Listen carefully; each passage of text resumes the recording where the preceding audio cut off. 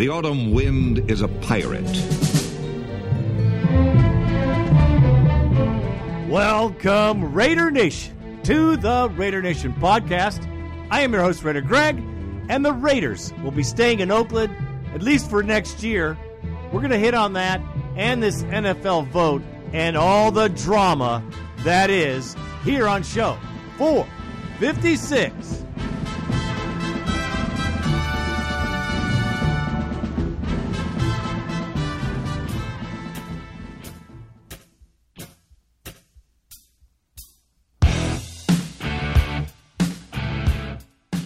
All right, Raider Nation, on today's show, we will have the senior NFL list has come out for the Hall of Fame.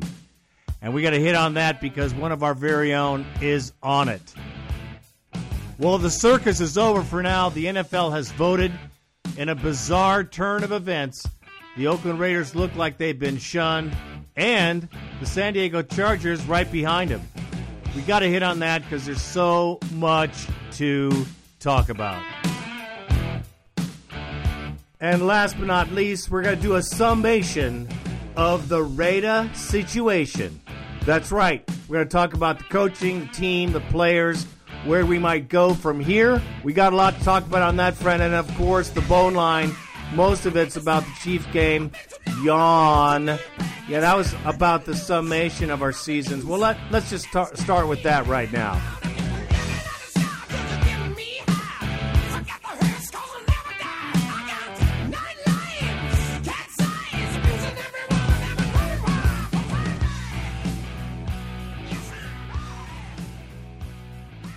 Here's a brief on the Chiefs. We lost. We could have played much better. They played better. But you all know, as well as I do, the Raiders had an opportunity to take this game, but we gave this game to the Kansas City Chiefs. Now, they're a good team. They're a great team. They're moving on, man. They're beating people's ass, but I still see the potential in the Raiders being able to, beat the Chiefs 3 out of 4 times if we can play the way I know we can play. So in this game, the tragic thing to me most certainly was it was Woodson's last game. And the good thing about it, even though we lost, it gave us a better draft choice, which is better, I think, in the long run. 7-9, a far improvement from last year. Funny how this team had morphed from a heavy offense to a heavy defense throughout the season. We'll talk about that later in the show. But, yeah, the Chiefs game, I really don't think they are the division leaders going on from this season. They're not the dominant Denver Bronco team that can sustain victories. I think the Raiders, of all the 4 teams in the AFC West, have the best opportunity to take it next season. Without a doubt, that's what I'm saying. So without further ado, that is all I have to say about that.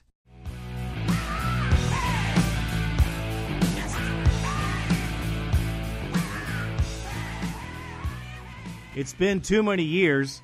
The Snake, Ken Stabler, number 12, finally on the senior list for the NFL Hall of Fame. I believe he should be a shoo-in, but yet we don't know for sure. It's taken way too long.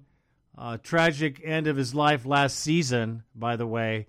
And his family, total Raider Nation, represented him big time there at the Coliseum. It was a moving event. Ken the Snake Stabler played for the Silver and Black from 1970 through 1979. He led them to their first Super Bowl victory.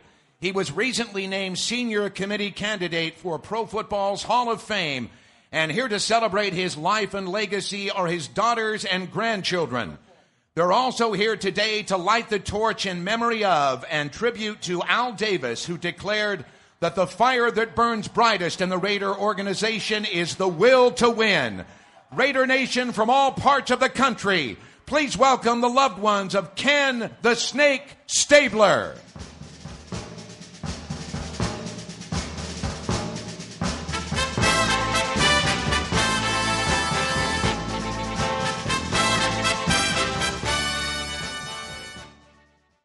And to have him on this list, it's very special. I hope that the NFL committee, not too much shenanigans here, and they just put him in and call it good. It's been too long for Ken Stabler. He was one of the best faces of the NFL during a time of turmoil in the United States. The playa was a true player on the field, and he had memorable games. The Holy Roller, the Sea of Hands.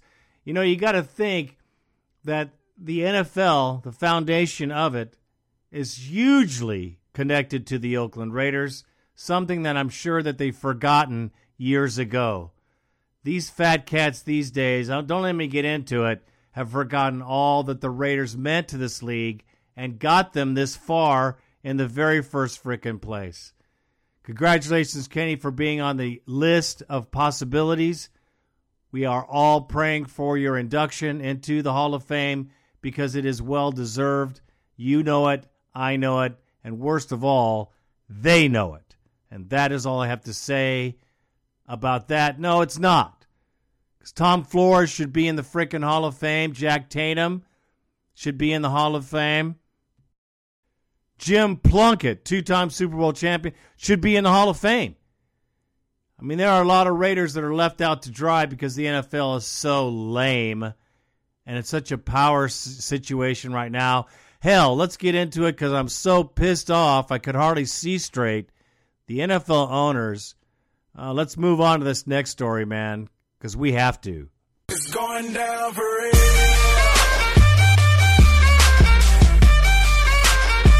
It's going down for real. And they already know me. It's going down for real.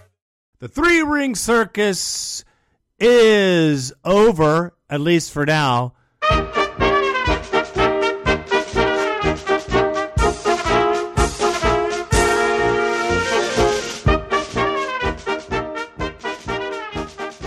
Well, Manny Moe and Jack, the whole Pep Boys situation, which is Kroenke, really Spanos, and Davis, the drama that was circling the Houston facility as the Fat Cat owners piled in to eat shrimp, cocktails, and drink highballs and vote on the fate of three franchises. Before I get into the vote itself, an odd dynamic happened. I mean, the Raiders have had years to figure out a stadium deal here in Oakland. Too many hands in the pot. You got Alameda County. You got the Oakland Coliseum Authority, which is them. And then you have the city of Oakland as well. Lots of situations going on. You got the A's involved. You got the Warriors involved. It's a much bigger problem than just San Diego Chargers having just one team, one stadium, one issue. The Raiders situation is fully complicated, as well as the history between the Raiders and the NFL owners when Al Davis was slinging it around, man. You know, Mark Davis's father never took any crap. I think that's one of the things that the Raider Nation loved about him. Renegade, to say the least, but he didn't take any crap from the other owners in the league. Al Davis stood up to the NFL, sued them many times, and they lost many times. Not the Raiders. The NFL paid big money to Al, and Al got his way in many ways because he knew how to work the system. And actually, the old guard of owners in the NFL had some dignity, and it was about pursuing the best for the league and all owners involved at the time. So I'm just going to say this. Al Davis left a sour taste in some of the owners and the ownership that has changed from team to team, of course, over the years. There's still enough owners in the league that remember Al, his tenacious ways, and I truly believe that this vote was a final, slap in the face, along with many, many other slaps, by the way, from the NFL on the Oakland Raiders. And I think it was some bullshit, to say the very least. What I mean by bullshit is, we could see that they were probably not going to let the Raiders go back to Los Angeles because of the sour taste in their mouth. However, to offer Mark $100 million in total compensation to build a stadium in Oakland is like pissing in the ocean expecting it to rise, quite honestly. There was talk of $200 million loans, a G4 loan. That's from the league itself, by the way. And incidentally, there was absolutely no money in those accounts for a loan. Jim Trotter, you know him well. You can read him at ESPN.com. You see him on ESPN, and he's kind enough to make some time for us now. And Jim, we appreciate it. A 30-2 vote yesterday when it was all said and done. Did the Carson Project ever stand a chance? No. I mean, as you look at it now, I think going into that meeting yesterday, I think that Mark Davis and Dean Spanos felt fairly confident that they had the majority of votes. Not 3/4 vote, but the majority of vote among ownership. And in fact, I think they had to feel pretty good when the relocation committee came out and recommended, 5-1, that the Carson site should be chosen. But when that initial vote came back 20-12, it was basically a fait accompli at that point that Stan Kroenke was going to win that. So, look, there are a number of layers to this thing that, if you're Dean Spanos or you're the old guard in the NFL, you've got to be somewhat upset about, because it signals, or it reaffirms a change that's taking place in the NFL from being sort of a family-type atmosphere among owners where they all looked out for each other when you talk about going back in the day to revenue sharing and trying to make sure that each franchise was competitive and those sorts of things, to now it's simply about the dollar. And you have to remember, in 2010, Roger Goodell got up before the owners and he said, laid out a blueprint where he saw revenues could increase to $25 billion a year by 2027. And this LA situation was just another opportunity, another stepping stone to get them closer to that goal. Well, you said on SportsCenter last night that it was Stan Kroenke's ability to cut a check for over $1 billion. Well, did it really just come as simple as he's that liquid and has that much cash, and his project, it was just a no-brainer for the owners? Oh, there's no doubt. His wealth played a huge part in this thing. Because one of the things, if you're going to build a new stadium, the league has certain guidelines that you have to put up a certain amount of money or percentage of the project of the stadium in case there's something goes wrong, so that it's protected financially. And for Stan Kroenke to be able to say, you know what, not a problem. I'll not only write the $1.05 billion check, to cover that, but I'll pay the relocation fee up front as well, $550 million, as opposed to paying $64 million a year over 10 years. So his wealth, without any question, I think swayed owners, as well as, his vision for the project to be able to sell the NFL, that it could be a village, an NFL village, and you can have sort of, the West Wing of the NFL offices. There's no question all of that played into it as well. Jim Trotter, NFL reporter for ESPN, is our guest. You can also find his book, Junior Seau, The Life and Death of a Football Icon. You can check his Twitter feed and Amazon for that. I think I saw you say it on Outside the Lines, which is that we just assume right now that Mark has at minimum $300 million from the league, the Raiders. The $100 million they got yesterday, and the $200 million G4 loan. But as you said yesterday, there isn't G4 money right now, right? That loan, he does not have that. No, he doesn't have that. Look, for anyone who doubts this, call the Players Association and ask them. All of the stadium credits for the NFL have been used up. And under the terms of this new collective bargaining agreement, for the NFL to replenish those funds, the Players Association has to sign off on it. Right now, I don't know that the Players Association would do that. So if the league or Mark Davis or any other owner, Dean Spanos, is counting on G4 funds to help build a new stadium, they better get it resolved with the Players Association first, because right now those funds aren't there. The way I took yesterday, from the Raiders' perspective, is the league owner spoke, and Mark is not going to be allowed to move. I don't know what the end result is, how they're going to get a stadium done here, but he's kind of stuck here. Is that a fair point of view?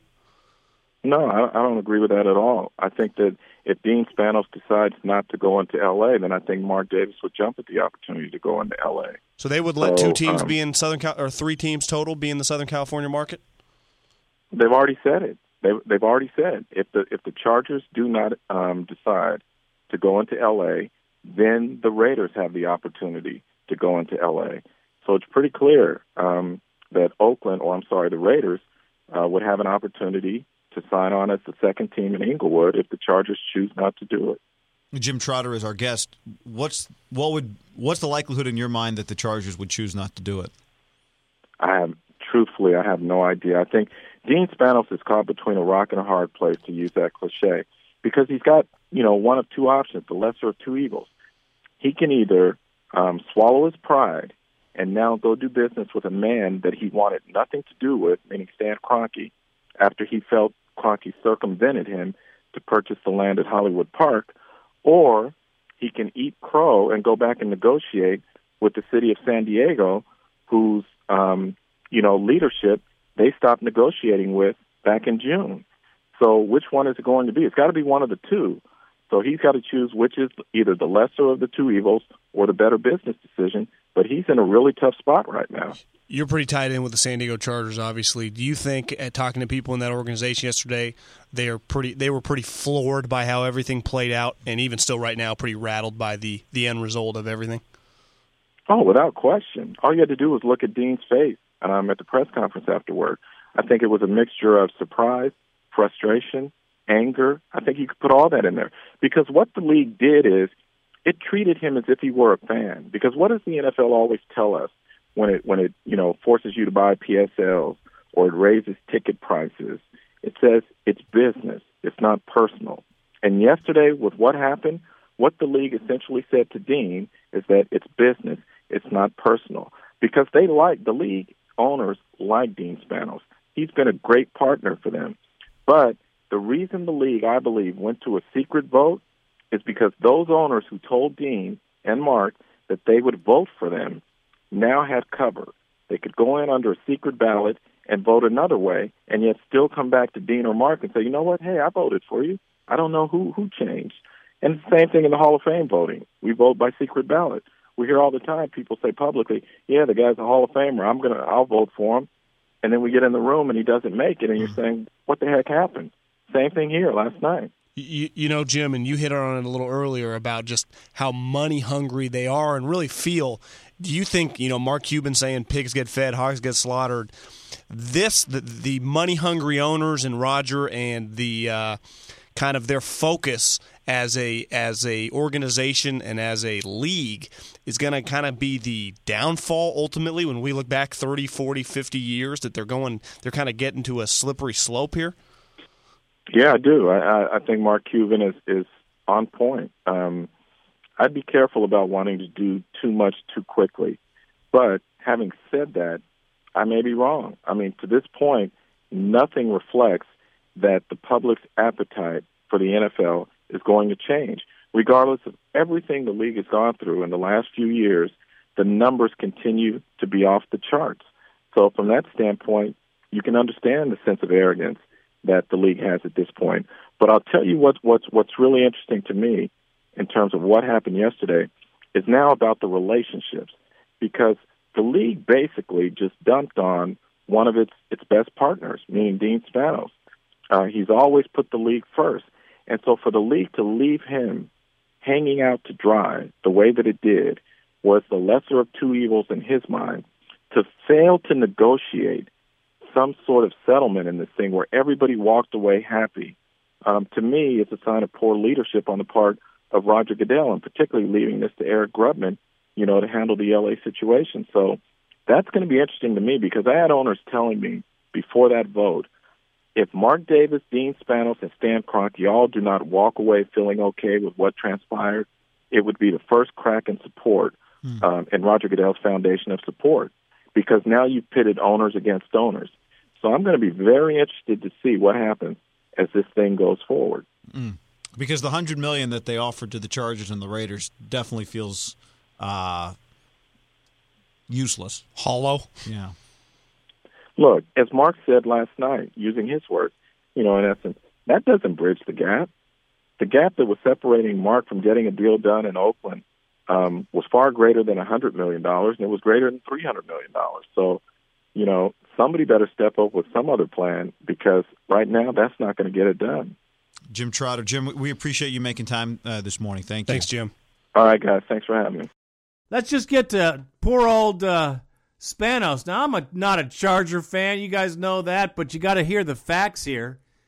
Dean Spanos and the Spanos family have been, well, more than generous with the league. They have gone over backwards to assist the NFL in getting better ground and assisting at voting to make the NFL the easier path to riches.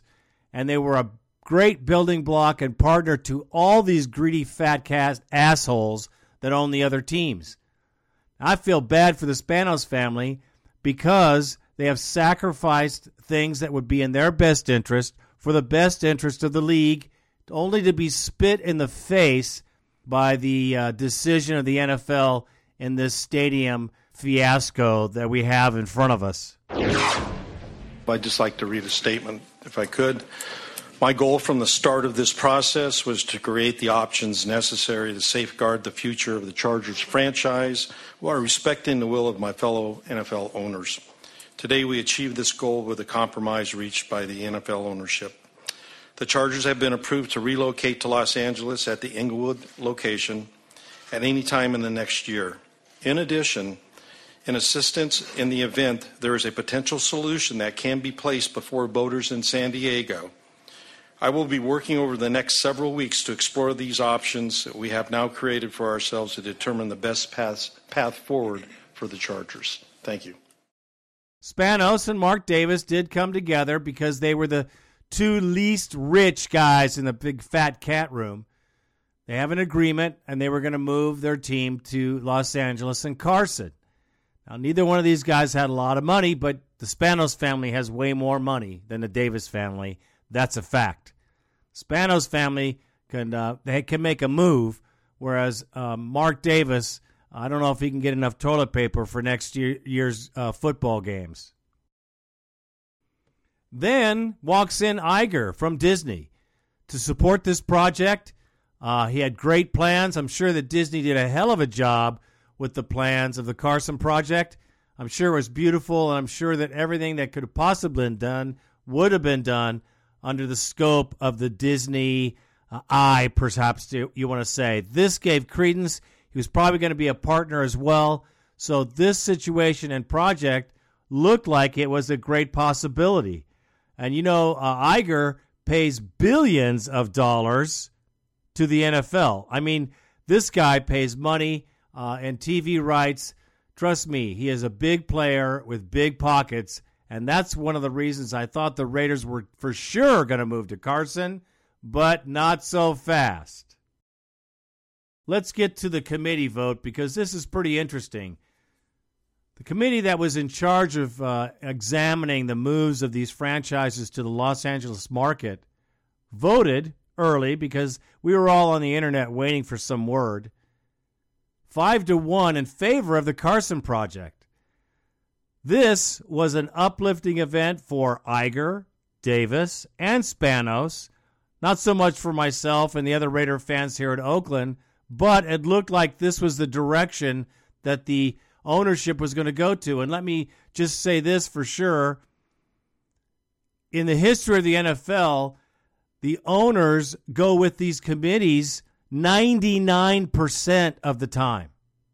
The committee vote is a huge part of the decision process for the other owners. They rarely, if ever, go against it. And here we go. Look what happened. Cranky Cronky that is hated by those poor-ass Ram fans that are going to lose their frickin' football team, and I feel for them, and you know how that feels because we thought we were going to lose ours. That would have been brutal. Well, they did lose theirs because Cronky, the multi-billionaire who could write checks left and right all he wants, went to the NFL and the owners and said, look, I'll put up $1.05 billion. Here's my check. Oh, by the way, the moving fee of $550 million. Here's another check for that. Do we have any more questions? Like most deals, money talks and bullshit, it starts to walk. And at the end of the meeting, and all is said and done, the vote was 30-2 for the Hollywood Park project in Inglewood and Cronky's ability to move the team from St. Louis, What a freaking surprise. That's not a surprise at all when you think of the money that's involved in this transaction. The Raiders had nothing. Spanos had a little. Kroenke had it all. Not only was Kroenke going to move the team to L.A., if the owners would have voted against him, I am positive that he'd have put up a lawsuit just like Al Davis, and it would have been a shitstorm all over again. But the owners probably never even worried about that. They looked at these checks and said, cha-ching! Yeah, here's what we'll do. We'll let Kroenke build whatever he wants. We'll throw Spanos a bone and let him stay there under Kroenke's thumb, or come up with half the money for the stadium project, which is going to be a tough one for him. And then we'll just let those asshole Raiders stay in Oakland. We don't need, screw Mark Davis. He has no money, he has no power, he has no clout. He sits at the little boys' table at the NFL owners meeting. He is a minor player in the $1 billion boys club. Not only did Kroenke say he was going to build this palace of a stadium that represent the NFL and show the Hollywood factor there in Los Angeles, but he also gave the NFL offices on the West Coast in the building, as well as hosting the Combine and a myriad of other benefits to the Fat Cat owners that are not the old ownership that used to be the family businesses that really were the backbone of the league. Now we're talking multi-billion-dollar corporations, multiple owners, big money, and I think the mom-and-pop football club concept has finally left. I think Mark and Spanos, Davis Spanos, are the only two really old owners that don't have their finger in someone else's pie or have another source of income that brings in millions and millions of dollars. Now, if Spanos doesn't move the Chargers to L.A., Mark will get an opportunity to move there. Now, Spanos is kind of stuck because he was going to go to Inglewood, and then this Kroenke cat pulled in, bought all the land in Hollywood Park, and there's where it started. Spanos needed Davis, Davis needed him, so they became partners, and there you go.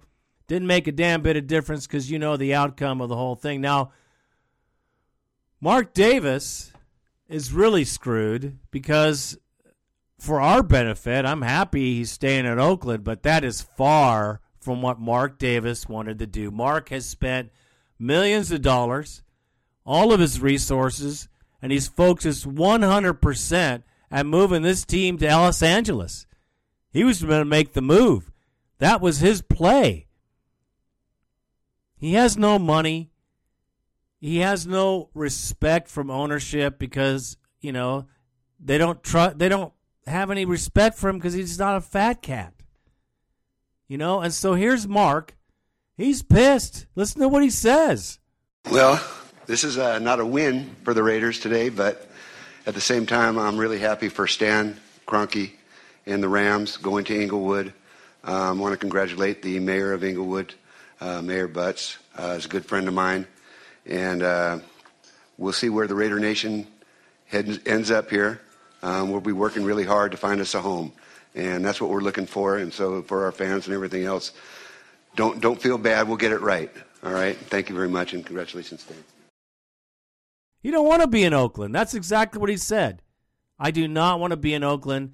I will go anywhere that'll build me a stadium. It didn't end well for the Raiders, certainly. It's hard for me to see, and I know there's a new world NFL, to see the league bully the Raiders like that.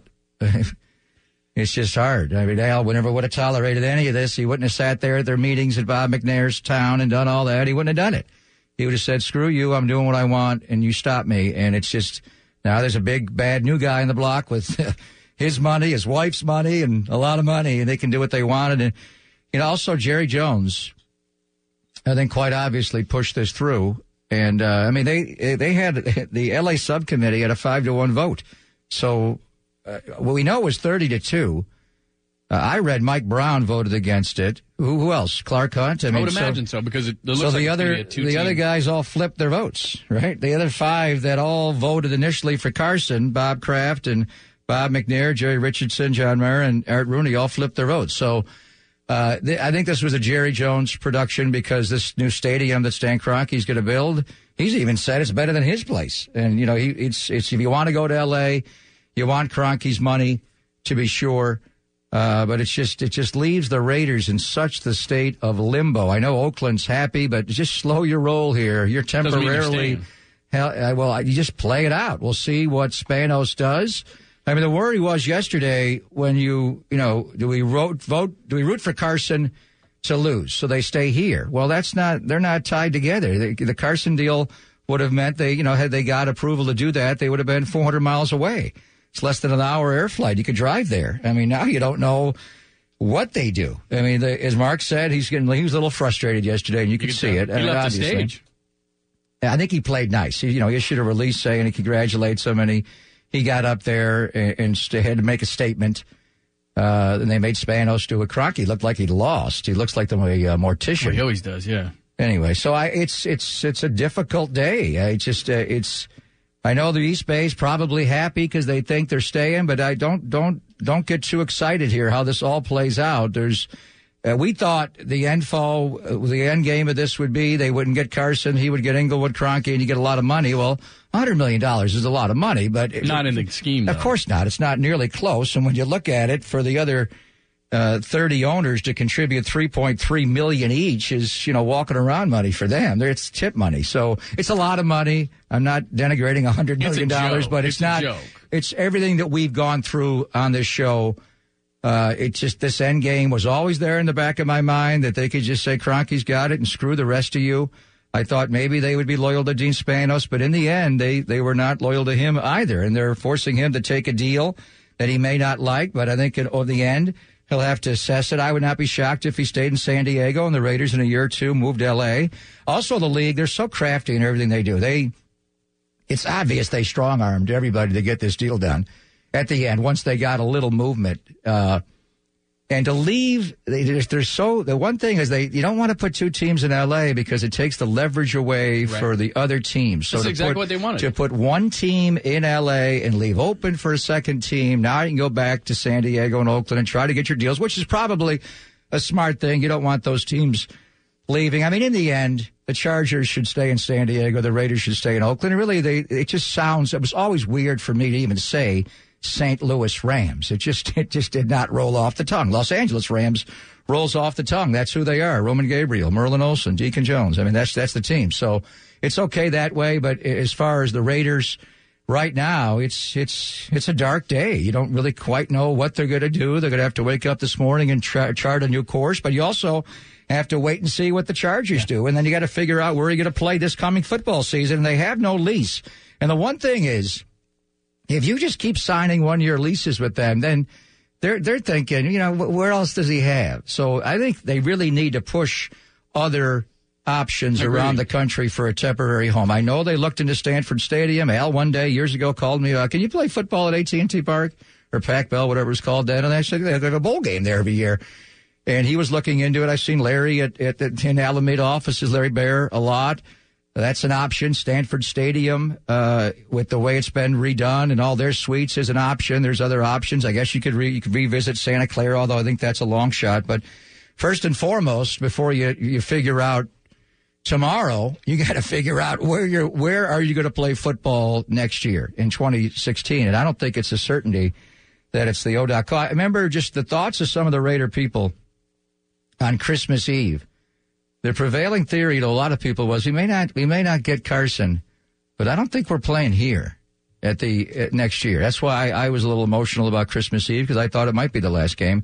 And now we'll see how it all plays out. But yesterday was not really, in the end, it's not a great day for Oakland. Not a bad day, obviously. If the Carson plan worked, they pick up and they move. But there's no guarantees about how this is going to play out long term. And it was just a hard day for the Raiders to be bullied like that. Everybody was calling me off the hook last night on NFL Network. I turned off my phone. What do you want me to say? Yeah. It's just not a good day for them to go to these owner meetings and and I understand they have no leverage here.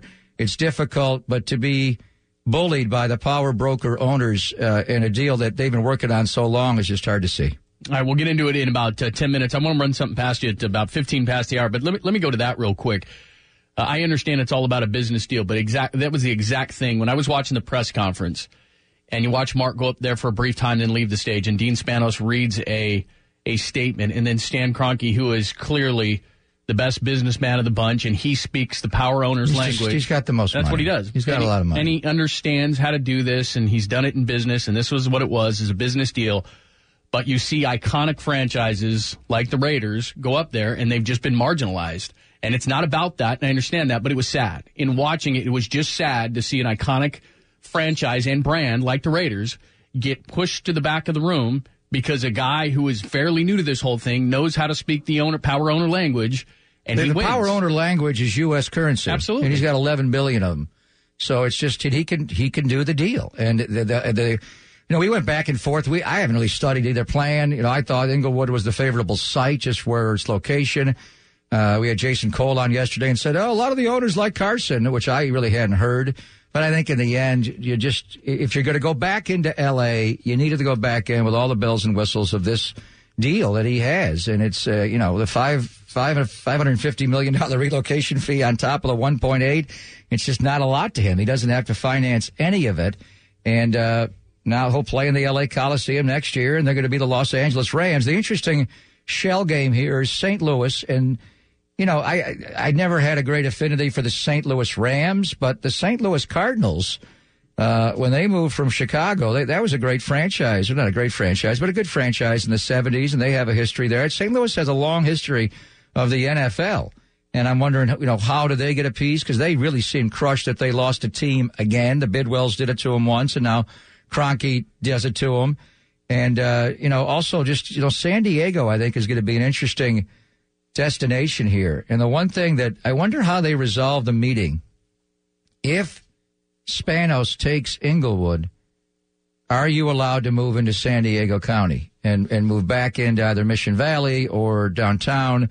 There's a couple articles on that, and that's not. Has it been resolved? No, but it's kind of like what we were talking about before. They don't really think they can, even though San Diego's a couple hours south. They don't think they can have 3 teams in Southern California. So is San Diego an option for the Raiders? I don't think it is, but who knows? A lot can be decided. Do they have the ability to block it? And this $550 million relocation fee. I know it was L.A. I wonder if they will adjust that for other cities. But if you're Mark and you're thinking of San Antonio or whoever you're thinking, Portland, Sac, whatever city you want to come up with, you got to factor in $550 million additional dollars. I don't know if they'll do that, though. I don't know if it'll be quite that high. It was L.A. Because it was for L.A., but they're going to get it twice. I mean, that's $1.1 billion. So I know L.A.'s a different deal. I wonder if they would adjust it, but it's just, That's why yesterday that $100 was a joke, by the way. The $100 million thing really sticks it in me because you just got into L.A. You just increased revenues right there, and $100 million as you walked. Well, as you said, $3.3 million for each franchise. That's a joke. And, they didn't have to give you anything. I know they didn't, but as you pointed out, if Al is alive, he's either getting to L.A. or he's squeezing every dime out of him so he can get a new stadium. They Al had to take him to court to fit. It was 3.3 though to a team. Yeah, I but and it's money they may never have to pay. I mean, if Spanos takes Inglewood, they don't have to. He doesn't have to give him $100 million. If the Raiders don't get a deal done at a certain time, I think it's a year that they have to use those monies. So.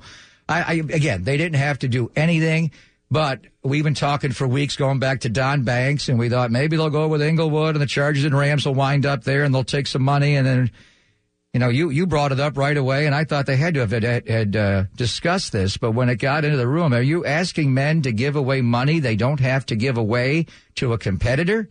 Why would I do that? They're businessmen. They don't do that. Yeah, so it's just... It didn't happen. You got $100 million. You needed another 4 or 5 times that amount to probably make it all work. So, again, here. We don't know where they're going to play, how it's going to work, and believe me, just assume they're going to play in the ODOT. They may re-sign a lease, and Mayor Schaaf may give them more land to start the process. But I think Mark is going to use this as a trump card to get a stadium built, and giving them a bigger plot of land would probably be the first thing to even consider a lease. Otherwise, I'm sure his people are on the phone right now and were last night calling Stanford Stadium, calling Cal, calling Larry Baer and AT&T, calling everybody just to see Maybe if the Chargers stay at Qualcomm next year, you go to the L.A. Coliseum and share that stadium with the Rams next year. So we'll just see how it all plays out. But yesterday was a strange day, and you could sort of feel it coming the longer that meeting went, that Jerry Jones was going to power play it, and the commissioner, those guys get what they want in the end. And in the end, they wanted Kroenke and they wanted Inglewood, which you could understand to a large extent. They wanted one of their own. The way they just completely dismissed the state of Missouri and St. Louis, it was obvious that even though, St. Louis probably made the best effort to keep their team, it doesn't matter. We want his billions in that stadium right there. Yep. And we can rebrand ourselves, and how much more will that mean to the NFL? And y'all talk about, LA doesn't want a team. There's nothing like local ratings. They're getting, when they watch an NFL game, we watch a game, it gets a 5 or a 6, or, maybe a Sunday night game gets a 9. If you're a local team, NFL, you're getting 25. Market two's back 30, in the NFL. 35. Look at the Warriors. People aren't watching the whole NBA here. They're watching the Warriors. They're getting huge ratings. You put a team that you call the Los Angeles Rams in that city again. I mean, the network money they get from the LA market, the ratings will soar. And I can't believe they waited so long to do it, but they had to get there now. Now back to Papa and Lund on 95.7 The Game. Well, this is not a win for the Raiders today, but at the same time, I'm really happy for Stan Kroenke and the Rams going to Inglewood. I want to congratulate the mayor of Inglewood, Mayor Butts. Is a good friend of mine. And we'll see where the Raider Nation ends up here. We'll be working really hard to find us a home. And that's what we're looking for. And so for our fans and everything else, don't feel bad. We'll get it right. All right. Thank you very much, and congratulations. There was his statement from the press conference. Not only is it not a win, it's a gigantic kick in the nuts. $100 million is like going on Let's Make a Deal and you get the donkey. I mean, that's what it is. They had no leverage. I know. They had no leverage. And I commend Mark for playing nice there. I do too. Al was the ultimate sore loser. Could you imagine him getting up and say what he said? Not now. Yeah. I'm not doing it. He would have left. Okay. He wouldn't have stayed around to watch their press conference and to have him do it. I mean, again, he's going to need the assistance of the league.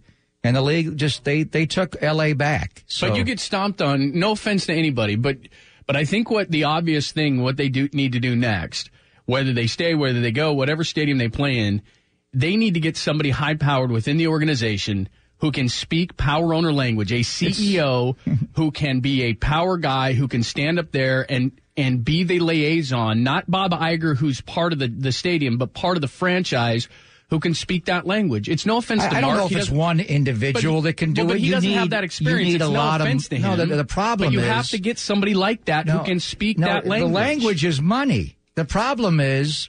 Mark's dad was a football guy. But Al would have done it. No, he did not. Who did he do that? He would have done it, though. But the landscape has changed. You have to remember who the Raiders are. They aren't the Spanoses are rich. Alex Spanos and all the money he has, he gave more money away than Al made in his life. He can't do it either. He could have. The difference is Kroenke came in first. L.A. was in limbo forever, and you always heard AEG is going to do this, and the Lewicki's, and there was a plan forever and ever. Well, Kroenke, a little over a year ago, bought up that land around Hollywood Park, and it got everybody in the NFL's attention, including Dean Spanos, and he just started faster. He bought the land up. He had the plan. Everybody knew what he was going to do. I wonder if they knew that, if that was ever addressed when he bought the St. Louis Rams in 2010. I wonder if it was ever brought up that you would move this team. Just wonder. I had to go back to the copy points of their meetings back then. But he had the money to get it done. Dean Spanos, he doesn't have that. They'd have a lot of money, but it's just you need someone with enormous money. Al Davis did not have a lot of money. But someone who is dynamic, who is a CEO, who has all the connections. Here's what I'm saying. You can be I understand. Carmen Policy is the guy they brought in. He's Carmen the Charmer. He doesn't work for the Raiders. He's not part of the organization. It's money. But those CEOs have the connections to get the money. And what's that going to do that? Okay, so to go out and get the stadium built here. Yeah, you ultimately have to get. Right, they need. Do you not agree that they need someone to head up the effort who is that dynamic person? And there's someone in the Bay Area. This is one of the most dynamic places for that. You've got. They don't want to bring somebody in from they elevated Mark Bedane, and well, you don't. Let's just see how it plays out here and what they're able to do. They may pick up and move this team away, but the Raiders they've always been, well, not always, but for a long, long time they've just been poor. Al did not have an outside business. What was the line Amy had for years? Our owner doesn't make, what'd she say, gadgets or some device? Or he's a football guy. He accrued his money by the value of the franchise escalating. He was a coach. He went to be the commissioner of the league, and he parlayed that into a minority ownership that gave him the managing partner title. And it's like buying a little home in 1965 in the Bay Area, and then by 2010, it's worth 12 times what you paid for it.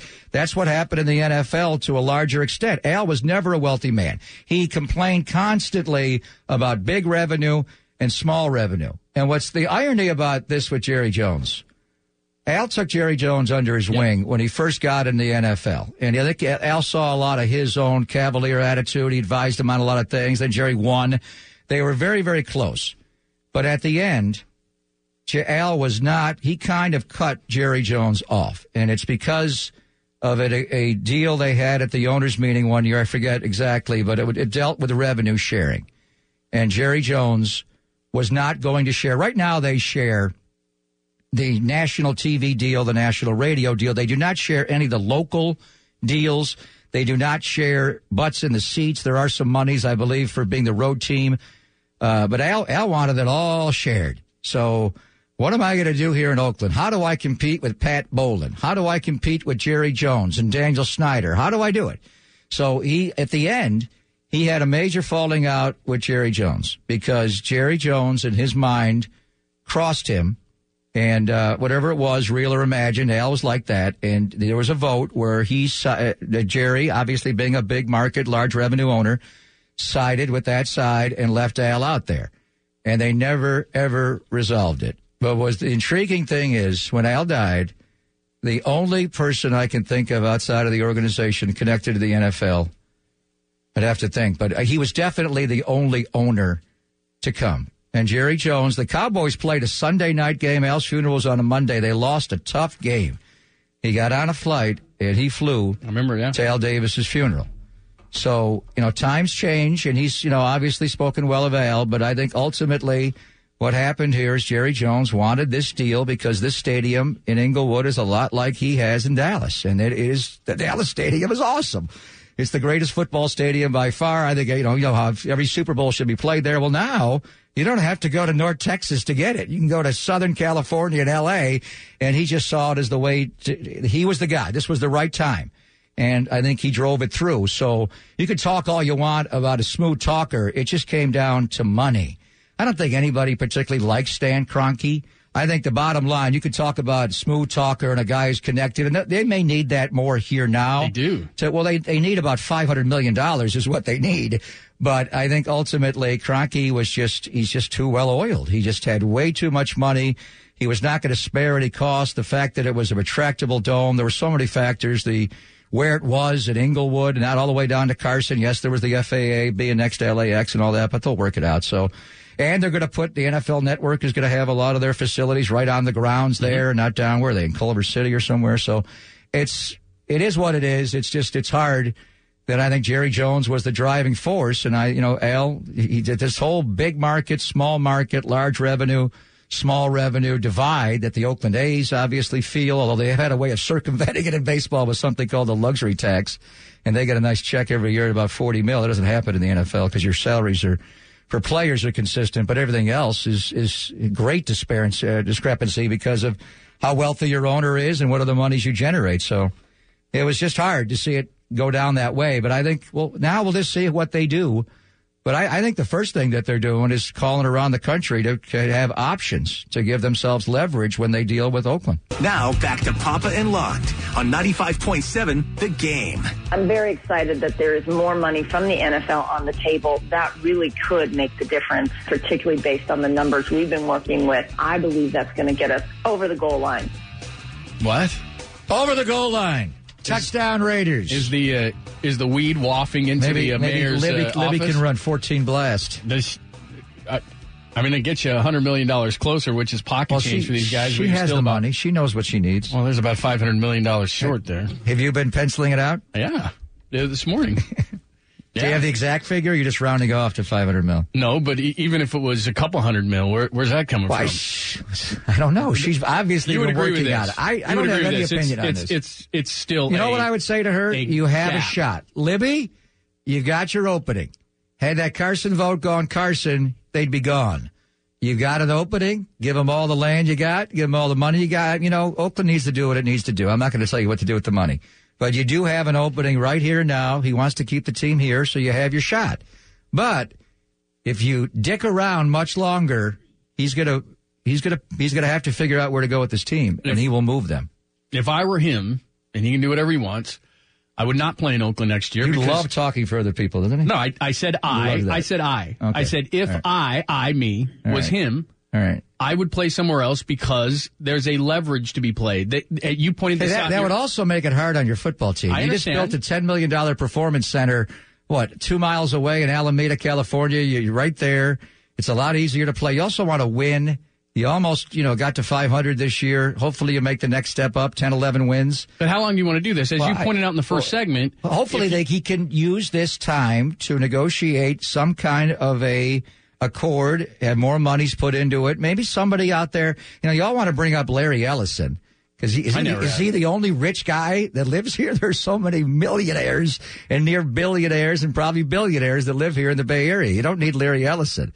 Now, if he wants to be a part of it, that's a different deal. But Mark's not going to sell the team.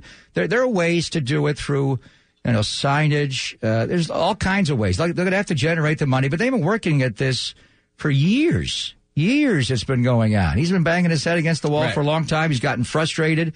That's why he brought San Antonio in. That's still a viable consideration. You just got to figure it out. The first thing he has to figure out, and what I read, the Chargers have to let you know by sometime in March if they're going to go to the LA Coliseum. That vote's not till June, so I don't know what's going to happen. Well, they're going to have to decide. They'll probably decide in the coming weeks. They have to know by certainly the start of the new league year, which is what this year, the 15th, March 15th, somewhere around there. They're going to have to decide where they go. Now, if they don't go to L.A. this year, they may just stay where they are in Mission Valley. Then the Raiders could wind up going to the L.A. Coliseum. But as you pointed out, all I'm saying is at some point you have to call the bluff, even if it's temporary, to go somewhere else to show that you have other options.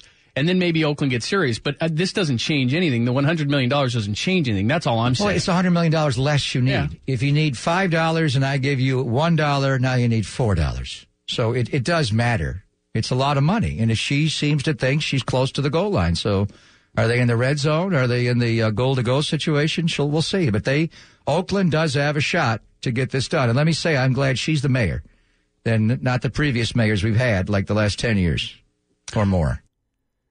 We'll see. Time will tell whether the Oakland Raiders get a stadium at the Coliseum site.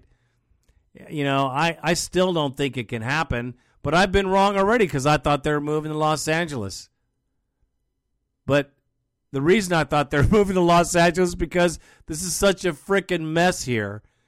And the owners of the NFL, who once praised and stood on the shoulders of the Raiders, who built their businesses, their multi-billion-dollar businesses on the shoulders of the Raiders, championships, stories, toughness, everything that is football.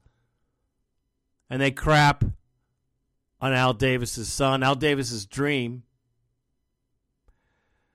So time will tell whether the Raiders will get a stadium in Oakland. One thing is for sure, Mark is kind of stuck. He's not stuck here, really, but if he's going to move anywhere, what does he need? He needs the vote from the other 32.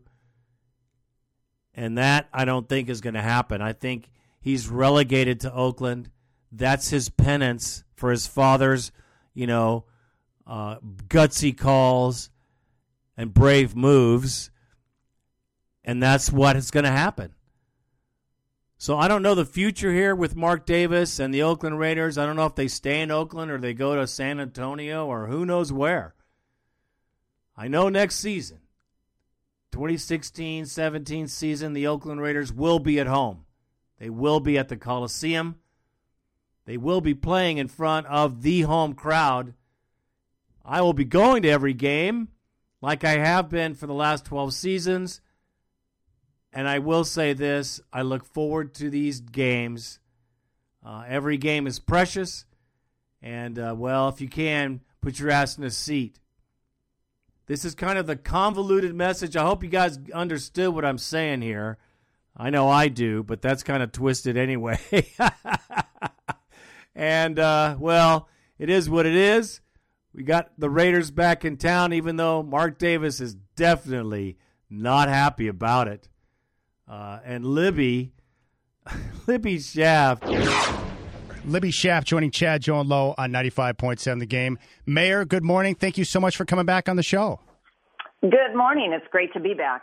All right, Mayor, what was your reaction to the NFL owners yesterday voting in favor of the Stan Kroenke Inglewood plan, which sends the Rams back to L.A.? Well, obviously, I am excited. I mean, I am a native Oaklander. I have grown up with this team, and I recognize that while Mark Davis's statements were not as enthusiastic as us Raiders fans would like, we now have the time. And we have something that no other place has. That's the legacy of the Raiders and the most incredible fans in the nation. And I know that Mark is going to reconnect with that energy that the fans bring, that game day experience that is like none other than in Oakland. Mayor, when you talk about the different things that you would like to see, your vision, more police, with crime on the rise, more education, all those great things that I think we all need as a country. If the Raiders are to build a stadium, especially in a distressed area, wasn't the land value and the different properties values go up and increase taxes? Doesn't that help the cause, police, school, jobs? Absolutely, and that is something else that Oakland has that most other places in the country don't have, and that is incredible development value in our land. And I just need to correct you a little bit. Crime is actually going down in Oakland, but we need it to continue to do that. It is definitely not at a level that satisfies me. And so we can make this happen if given the opportunity, and that is what the NFL has done for us. I believe they heard those passionate fans at the town hall. They heard me when I made the case and demonstrated what an incredible, valuable market Oakland is when I went back to New York. And so we've got that development value. And that, combined with other tools, we are confident can build a new stadium for the Raiders that works for our incredible fans, that works for the team and the NFL, but is also responsible to Oakland's taxpayers. We can get this done. When you talk about that and we talk about infrastructure, in that area, isn't infrastructure needed right now? Don't you think there's infrastructure needed? It is, and the city has committed to funding the infrastructure at our expense, and we're talking about between $90 and $100 million. That is a significant public contribution. But that infrastructure will then be owned by the public in perpetuity. We also have secured grant funding to do improvements to the transit and the transportation access. This is one of the most incredible sites for sports in the country. The access by car, by BART, by bus, by train, even by airplane is like none other. And that asset is something that I know is going to come back to the attention to Mark Davis once he recovers from things not going his way. But the NFL has seen that. Sure. So if that's the case, and we know that can help jobs and all these different things, police, fire, would it behoove the city to sell the land to the Raiders for $1? So I think there is a lot more interest in a long-term lease to the Raiders under what we would call favorable terms. Again, it's a value to the city to see that land developed. And what we haven't really had the opportunity to do, because the Raiders have been focused on Los Angeles, is really sit down and in detail demonstrate to the Raiders that we can do development, but also leave enough space for that tailgating experience, enough surface parking spaces, but also have development. And we haven't had the opportunity to really show that to them, space by space. We are prepared to do that, and that is what we are going to be rolling up our sleeves and getting down to ASAP. So the Raiders are able to buy. So are we charging the Raiders to buy the land? Are you going to give them now that I heard that there was a plan in place, but it was going to shrink the amount of acres that they could buy, and it wasn't going to be donated as $1 for you could eminent domain and say, hey, look, we're going to give you guys a discount. Is that not true? So, again, we're not talking about selling them the land. We're talking about a long-term lease, but that still gives you that development value. There have been a lot of things said about what the city promised to the Raiders in the past. There is not agreement on what was said in the past, but honestly, everyone has got to focus on moving forward. I can certainly tell you that no binding offers were made on behalf of the city of Oakland. We are a public entity. We have to do things in the public eye. The council has to take public votes before anything is formal, and that has never happened. But that is what I want to make happen in a way that works for everybody. Sure. And if the stadium is built, would the Raiders exclusively have the naming rights, or the city once feels that they should receive part of that income? No, the Raiders have been very clear. They want the naming rights. They want all the game day revenues, the pouring rights, things that they don't currently have with their present deal. And so that is something that we know is important to them, and we believe we can make this deal work even with those conditions. Happy to be joined by Oakland Mayor Livy Schaaf here on Chad, Joe, and Low 95.7 The Game. Mayor, what would Mark Davis and the Raiders need to do? What would they need to come to you with as a plan for you in the city to step up and say, you know what, we are willing to contribute more? Because right now it seems like there's a stalemate, and most fans just want to know, what do they need to do for you to get you guys involved?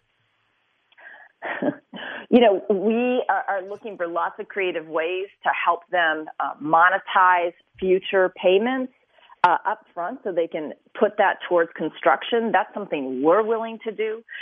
Really, we just need them to give us the time and attention so we can demonstrate to them that this can be done without a direct public subsidy. Again, the city will pay for those infrastructure upgrades, the transit upgrades, and we believe that we can work out a development plan that is great for this city in the long term, great for those good folks that live in East Oakland, but also preserves that incredible legacy that belongs to Oakland and gives those fans, that Raider Nation, the tailgating experience that they have come to love. And that, we know, is the winning future for our Oakland Raiders. If it came down to the decision between losing the Raiders for good or putting a measure on the ballot where taxpayers would have to pony up to help contribute for a new stadium, which side would you be on? Keeping the Raiders and using taxpayer money, or letting the Raiders leave town? Before I would spend public dollars to put a measure on the ballot, I would do polling to see if that measure had a chance of passing. And I'll be honest with you, there has been polling done. And at this time, I don't think that there is the voter support. Now, things could change. If polling showed that a measure like that could pass, certainly it is a question I would be willing to ask the voters, but only if that chance existed. Completely understandable. So if the voters are willing to pay for it, you'd be in favor of it. But if the voters are not, then you would not. It's completely understandable and reasonable. What about this scenario? If it came down to losing the Raiders or the A's, funding one of the two stadiums, which one would you rather get behind? The beauty of the approach we're taking now is it is absolutely designed to not pit the two teams against each other. I love both these teams, and we absolutely can keep them both. That is also why I've been working very hard to interest the A's in a site that is not on the Coliseum. Now, while I can say we've made some progress, I don't want to set false expectations. These are early conversations, and frankly, everybody was waiting to see what happened with the Raiders moving to L.A. We are going to be not just back at the table with the Raiders, we are absolutely back at that table with the A's as well. If we can get them to move to a site, and it's no secret that my preference is Howard Terminal. It's right next to the ferry landing in the fabulous Jack London Square. If that could happen, that gives us a lot more flexibility with the Raiders. It gives us us a lot more to offer them. But right now, I've got to be fair to both my teams. I can't do something for the Raiders that makes the A's feel like I'm preferring them. I'm really trying to be even-handed with both these teams. I love them both. They both belong in Oakland. They are both such an important part of this city. Oakland Mayor Libby Schaaf joining Chad, Joe, and Lowe here on 95.7 The Game. Interesting conspiracy theory that's out there that you and Mark Davis were thrilled with yesterday's decision to get the Los Angeles Rams, or I should say the Rams back in Los Angeles, as a negotiating ploy to get the NFL to kick in more for a project here. Another $100 million's on the table. Were you guys thrilled with the outcome? I'm very excited that there is more money from the NFL on the table. That really could make the difference, particularly based on the numbers we've been working with. I believe that's going to get us over the goal line. Oakland Mayor Libby Schaaf with Chad, Joe, and Lowe on 95.7 The Game. Mayor, we appreciate your time. Thanks for coming on short notice and having a chance to talk about this new development with the NFL in L.A., and it's great to hear that you and the Raiders have more time to discuss options that will keep them here in the Bay Area. I could not be more thrilled. I'm excited, and believe me, I'm going to be working absolutely with every ounce of energy in my body to make this happen. All right, Mayor, thank you so much. Enjoy your week. Thanks, you too. What a freaking politician, man. She's picking all the press up she can, and, well, what can I say? I'm happy they're here, but I wish there was circumstances in which the city and the county and the Raiders could come up with the money to build even a smaller venue, like Amy Trask said, a smaller stadium that would maybe seat 50,000, not taking a Super Bowl or not looking for that, but making the best fan experience for the Raider fan, making a home for the Raiders that the Raiders could own partially anyway, and have a large interest in and make a profit so Mark can be here, be happy, and the Raider Nation can be here and be happy. That would be my wish for the future. Let's hope that happens, because as of today, everybody's kind of pissed off. I mean, Mark is, and Dean Spanos, the color from both of their faces left on the decision. Mark's speech in front of the NFL podium and Dean Spanos' speech in front of the podium were lackluster, and actually they looked like they were in shock. So that's basically it for now. We'll see what happens, but, that's that. It's a done deal. We know what's going to happen for next year, so let's move on to football. Let's start looking for some free agents, because that side of this team, the operations side, when talking about players and contracts and things that have to get done, still has to get done.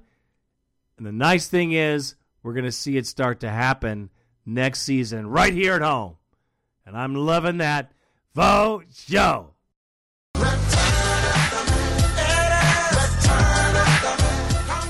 And congratulations, Khalil the Beast Mack. 15 sacks on the year. Makes the All-Pro Football Choice team, of course, at 2 positions, first time in frickin' history, both at linebacker and defensive end. He shares this title, of course, with J.J. Watt, only a defensive end. Says a lot about our player, says a lot about Mack. He's a class act as well. He's a beast. He's got a great heart, a great teammate, and he is certainly a great cornerstone to the Raiders' defensive future. Congratulations, Khalil. Great job, bro. Way to bring it for the silver and black. All right, let's get to the summation of the Raiders situation. That's right. We're going to look at what we have, where we're going, what we might be doing here in the not-too-distant future. Let's take a look.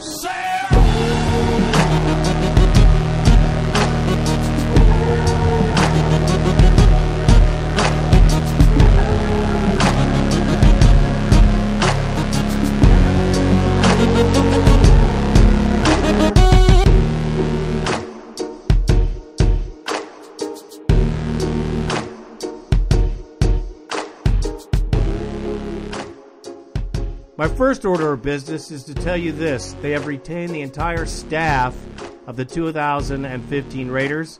Yes, Musgrave will be staying. Everyone else will be staying as well. which honestly, as much as I bitched about Musgrave play calling, I believe he is probably the guy we need to keep. Think about the boneheads we've had in the past, and think about their effect on the Raiders season, the way the Raiders have played, and all those lovely things, especially on the offensive side of the ball. Let us go back to the flapjack flipping offensive coordinator, or we can go to the zone blocking offensive coordinator. There's a myriad of boneheads that have tried to run this Raider offense, but I must say Musgrave seems to have a magic touch when it comes to this particular player group. If we all took an honest look at the Musgrave play calling, we'll see that it was actually pretty good, especially at the beginning of the season. I think that he did a pretty good job of disguising our shortcomings, and which were eventually figured out towards the end of the season, as we could tell with our inept offense. I think it was more of a case of lost linemen on the offensive line, as well as others figuring out what Musgrave was doing to hide our soft spots and the places we could be attacked. I truly believe the offense is potent and effective under Musgrave. You have to give the guy another season. You have to give him at least 2. I know I'm stabbing myself in an eye with a pencil, but I have to tell you this, it's the truth. Consistency is huge in this league. We have a core player of offensive talent that we need to continue to mold and make this playbook effective and work. I believe it's very effective. I believe if we have the right pieces, it can be extremely effective. That's what I look for next season. Musgrave is a keeper. And yes, I know you're throwing your whatever at the phone or the computer, whatever, but it is the truth. So read it and weep. I'm going to read it and smile because I think next season we'll have a much better offense with the new toys that we get from Reggie. Look at Ken Norton. Ken Norton Jr. At first had trouble finding those players to put in those positions. We all witnessed it at the beginning of the year with the defense having problems stopping the run, stopping the pass. And, we went through all kinds of changes until I would say mid-season when Ken Norton started to figure out his players, started to get them in tune to his scheme, and then the defense became a beast. A beast for sure, because it was the highlight of the rest of the season until the very last game. I say the defense was potent, it was brutal, and it was effective. I think with players like Amerson and TJ Carey, the defensive backfield increased in talent, and I think Woodson taught these young men how to finish games. I think that is a great future for our team. I think that DJ Hayden will be relegated off the team because I think we've seen what he can do, but I wouldn't be surprised if we keep him because he's probably one of Reggie's guys. Don't get me started. Ken Norton deserves definitely 2 more years because of his way of attacking, the way of putting players in the best place to be effective on defense. Especially, he learned, he changed during games, schemes changed, attacks changed. That's the kind of defensive coordinator I like. Let's keep this guy.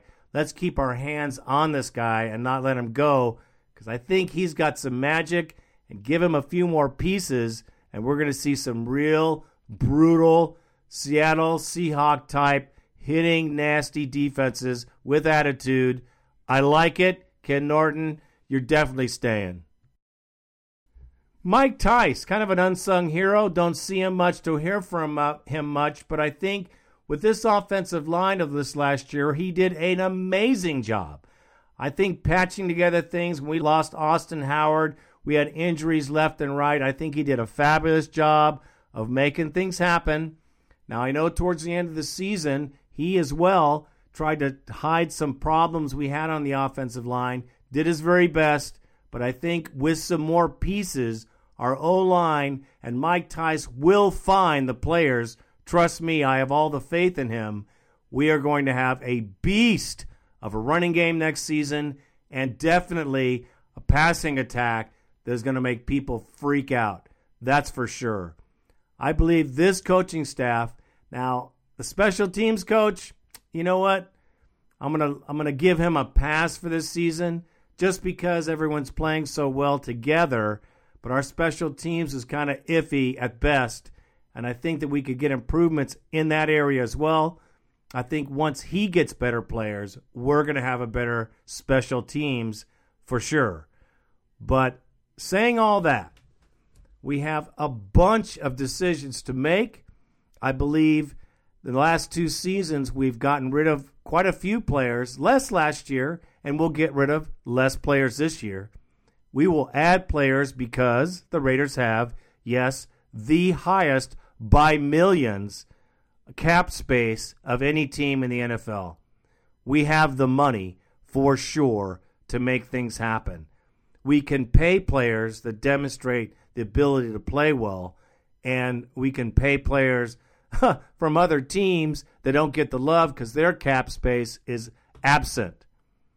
I look for some great signings of veteran players. Not that I'm into that because we've been burned before. I'll clarify that here in just a minute. But I expect some great players to come here and play hard for the Oakland Raiders. And let me just say this. Our draft will be great. We have a full slate of picks. We're going to get a good job in there. And with our staff, with Reggie, I think we have a real positive chance to make some big-time gains. Free agents. The Raiders are showing big signs of life. They are a team that is feared at every level. Every team plays us hard because they think that we can beat them, and they know we can, like we do. And the Raiders are an up-and-coming team with a great core of young players and talent, and they're definitely going to make a push to the playoffs and the Super Bowl in the next 3 years, guaranteed. Free agents want to see that. Free agents want a ring. Free agents want to give everything they have to a team that can propel them to the epic regions of football, which is the Super Bowl. This is what they want to do. This is why they go to teams.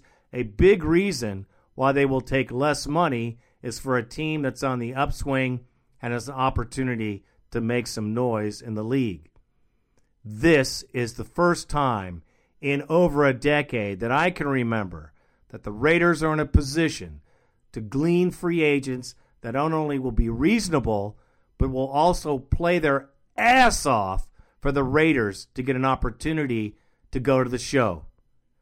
I can't tell you how positive I feel. More positive now than ever before since I started this crappy podcast. I feel that this team has the best chance in the next 3 years to take it to the Super Bowl than I've seen in my entire life. I'm telling you, we have the opportunity, we have the staff, we have a nucleus of players. The timing could not be better for a Raiders' success in the next 3 seasons. That is a fact. I'm going to stand right on it. And to show you how and why I'm so positive, let's just take a look at who we play next season, because it is amazing that we have an opportunity to just really kick some ass. I am loving it. Look at who we play here and away. At home, we played Denver, Kansas City, San Diego, which we normally would, but we played the Houston Texans, Indianapolis Colts, Atlanta Falcons, Carolina, Buffalo, of which Carolina is the only one that's really doing anything. Houston had a little blip on the road, but forget it. That's definitely a positive. Now away, we play the same knuckleheads, Denver, Kansas City, and San Diego. But then we have Jacksonville, Tennessee, New Orleans, Tampa Bay, and Baltimore, all very winnable games. What I am saying to you, Raider Nation, is if we do moderately well in the draft, moderately well in free agency, I see no reason that this team cannot be in the playoffs next season at all. Let me tell you, brother, we got an awful lot to get to. We'll talk about relocation. We're going to talk about some playoff football here. But let's start with what we just saw from the Raiders. And disappointing they weren't able to get to 8-8 with the game in Kansas City. The Chiefs were still playing for playoff positioning, and they were too much for the Raiders in that game. What'd you think of the year as a whole? And then let's get to Del Rio, and then we'll get to players. Great. I'm very similar to Jack Del Rio. I think this year at the end ended up being disappointing, even though the Raiders took so many strides this year.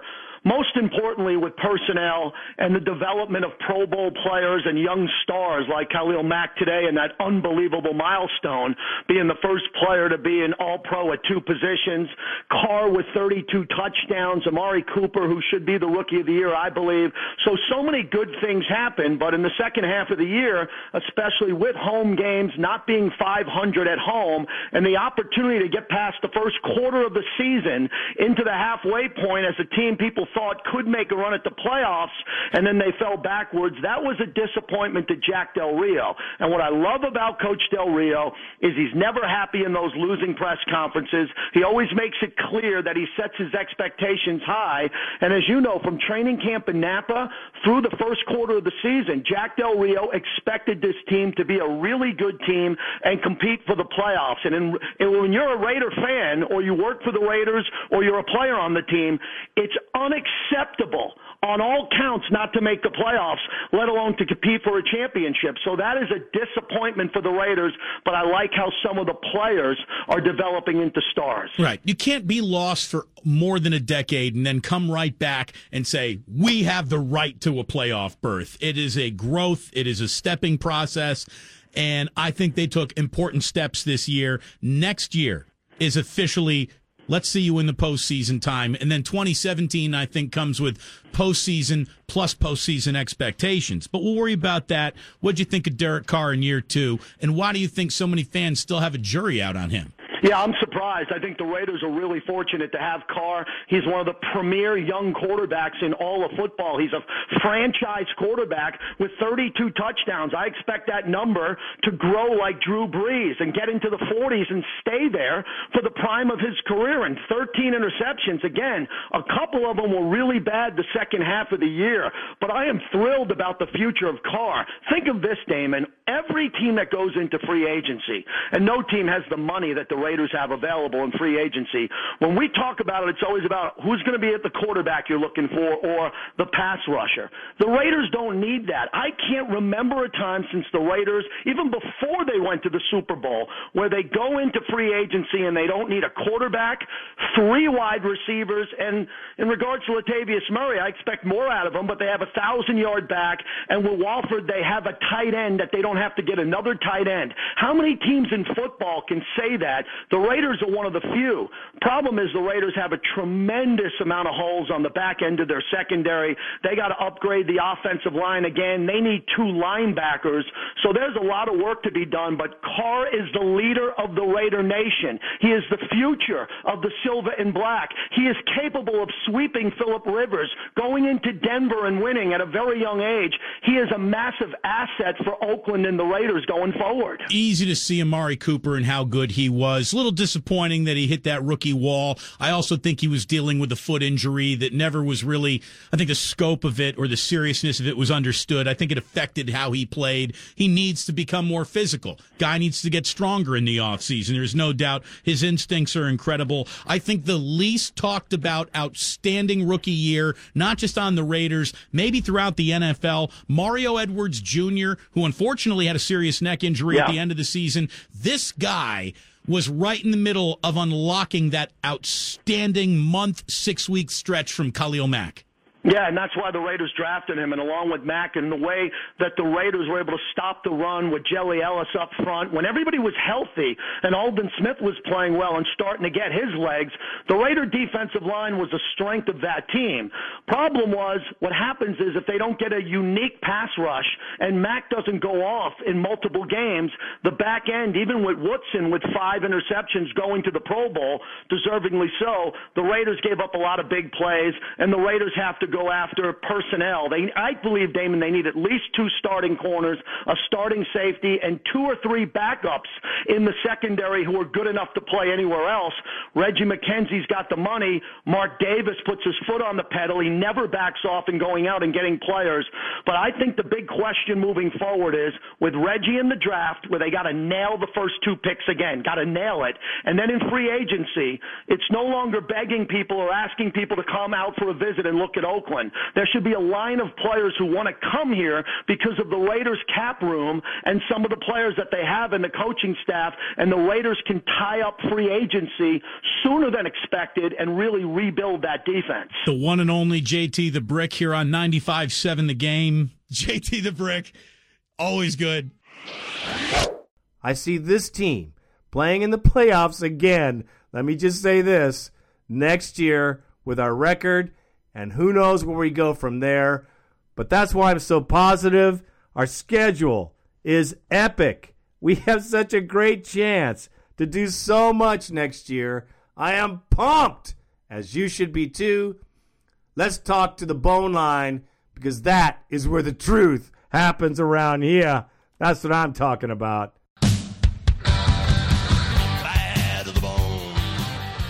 1-800-620-7181.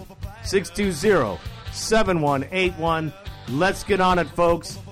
You also have to check out RaiderNationPodcast.com. Check out the site. It's always popping. All the news is there. All the fans are there. So get on it. No doubt Randy does a great job there. So who's first in the bone line? I know we want to talk about this Chiefs game, but it really was insignificant when all is said and done.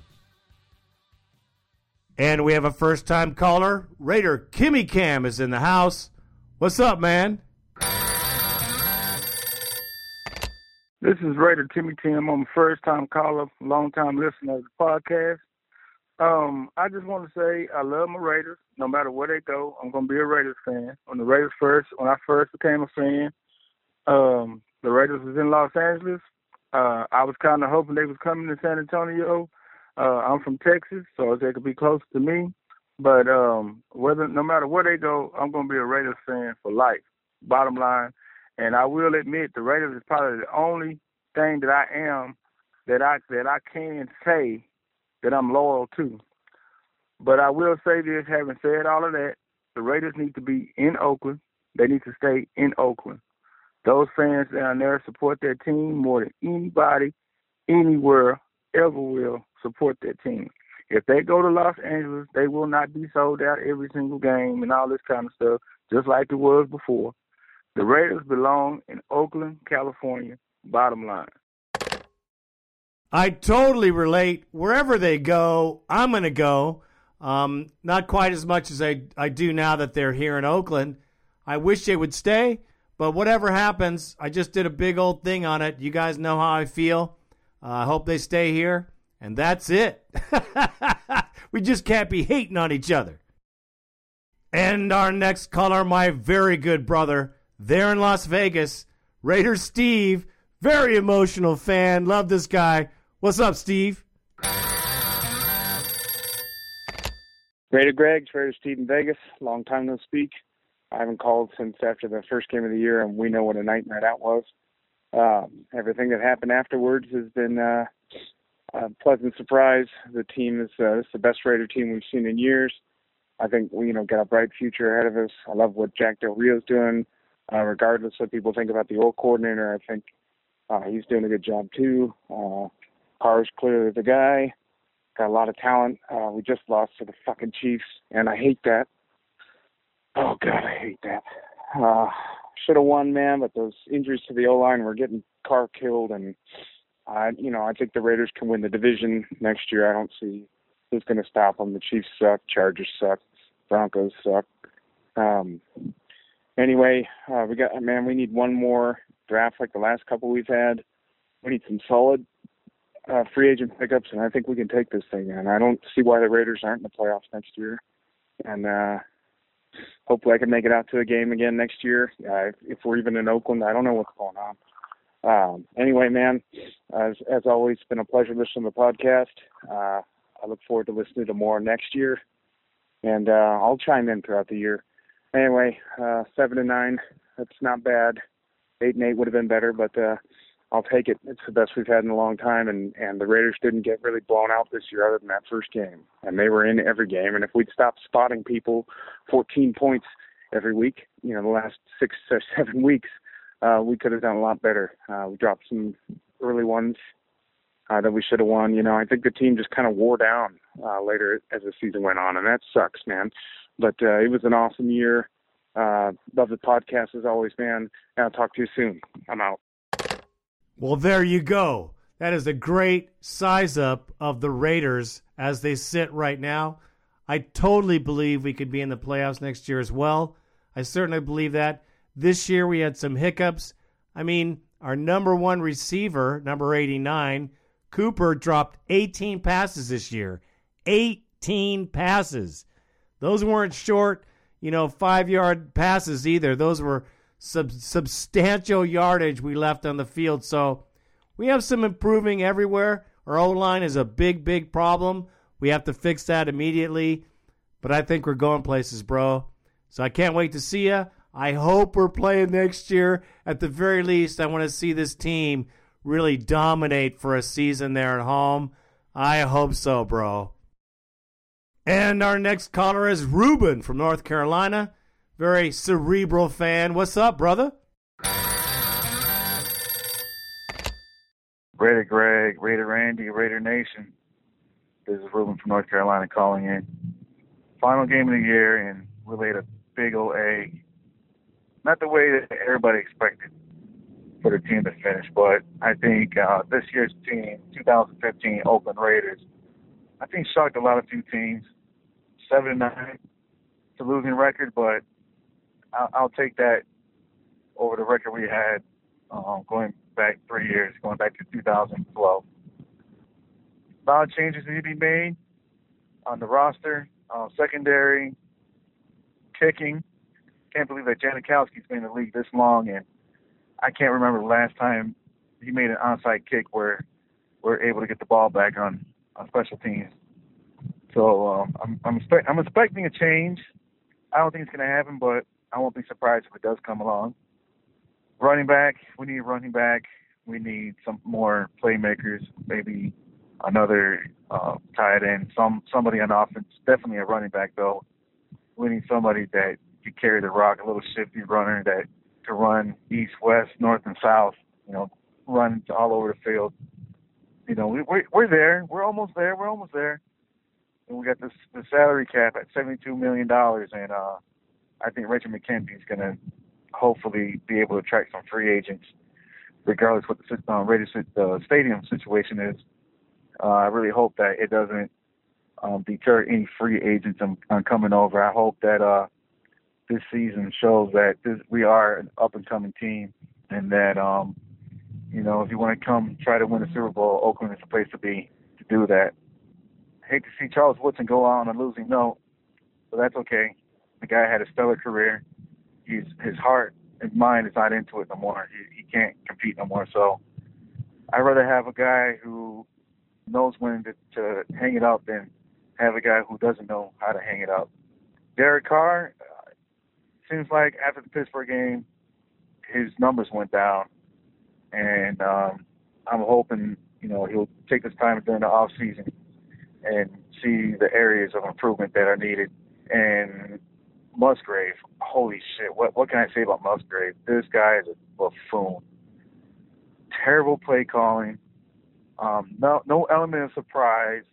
I don't think Carr was given the free reign of being able to call audible at the line of scrimmage. If he did, it was the wrong one. So, another year with Musgrave. Do I want him to go? Do I want Musgrave? Yes. But does he need to stay at least one more year? I would say so. Only for the growth of the young quarterback in Derek Carr. He needs a lot of grooming.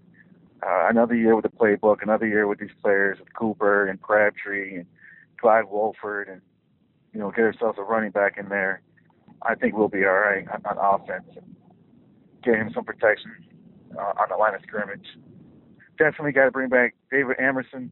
I like his play. the guy balled. Reggie needs to pay him. I think the guy deserved it. Played his ass off after being cut by the Washington Redskins, and he showed that he could hold his own. So here we are, 7-9, back to the drawing board. I hope everybody in Kansas City had a good time. I hope everybody had a good time during the regular season for tailgates and stuff, and hanging out at the local bars for their local fans in their area. I know I did. So here's to another year. I hope everybody will go. I wish everybody a happy new year, and I'll talk to you guys later. Well, there you go. I couldn't have said it any better myself. Musgrave is not that bad, bro. I think his playbook will get better when we get better players. Definitely running back. I know people talking about Murray, but imagine if we had a guy that was a slasher or a guy that was a finesse runner that was quick, that didn't go down as soon as he got hit. You know, I will give Murray the accolades of not fumbling the ball as much as I thought he would this year, but we need a quicker back that can get out through into the secondary faster. Our whole season would have been different if that was the case. O-line, definitely. We need to definitely strengthen our defense. Free agents will come to Oakland, bro, because we do have an opportunity to go to playoffs next year. People want to play for winning franchises, and this is one of them. Great take, bro. Well, this young man doesn't say his name right away, but he sure sounds a lot like Autumn Wind Williams Raider. I hope I'm right. Well, Raider Greg, Raider Randy, and Raider Nation, I thought we were going to actually be able to go 8-8 today, facing the Chiefs. I know everybody say the Chiefs got a great defense and all of that, but I think we just had a bad offense. Bad offensive line. Derek Carr holding on the ball too long. I think Latavius Murray probably could have did a whole lot better, but it then starts with the offensive line. We're not able to run the ball.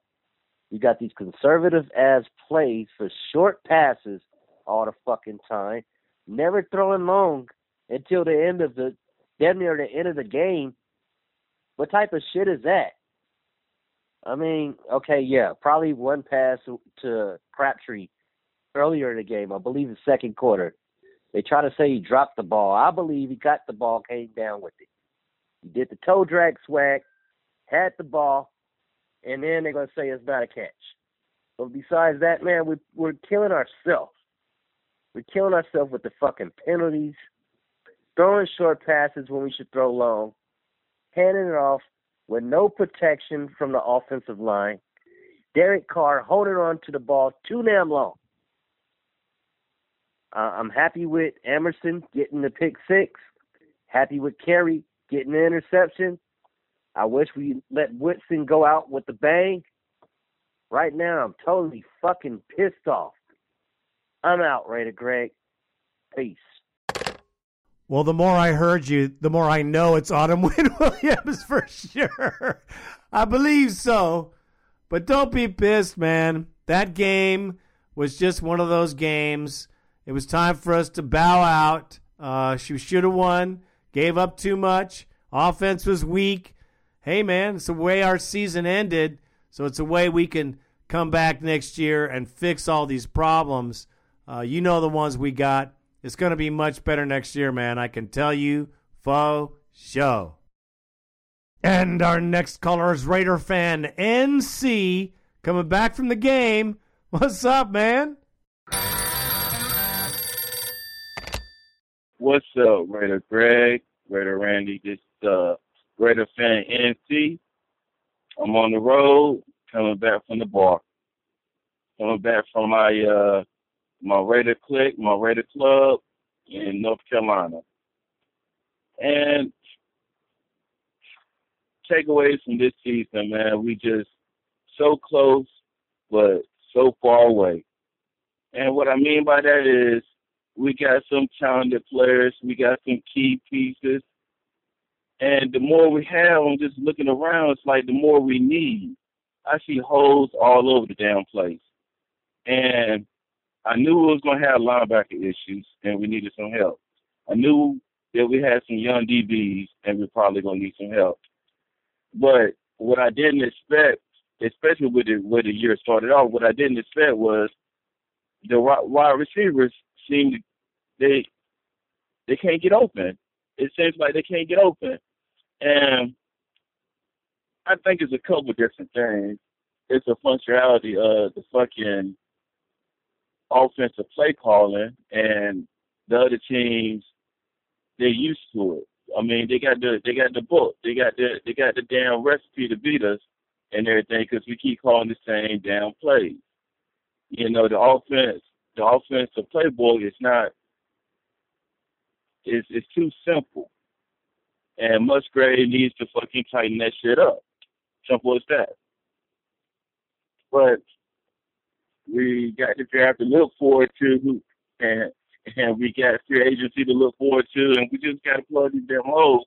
And I know that we're going to be better next year, and I know that we should make the playoffs next year. Not fucking compete, but make the playoffs next year with the coaching staff that we have, and they should get better because first year for Ken Norton, Musgrave acted like it was his first year, but he was putting together a new offense and trying not to be so damn conservative, and he fell back into the same conservative trap because the one or two plays that he incorporated into his system, everybody caught on to, and he was like, what the hell do I do?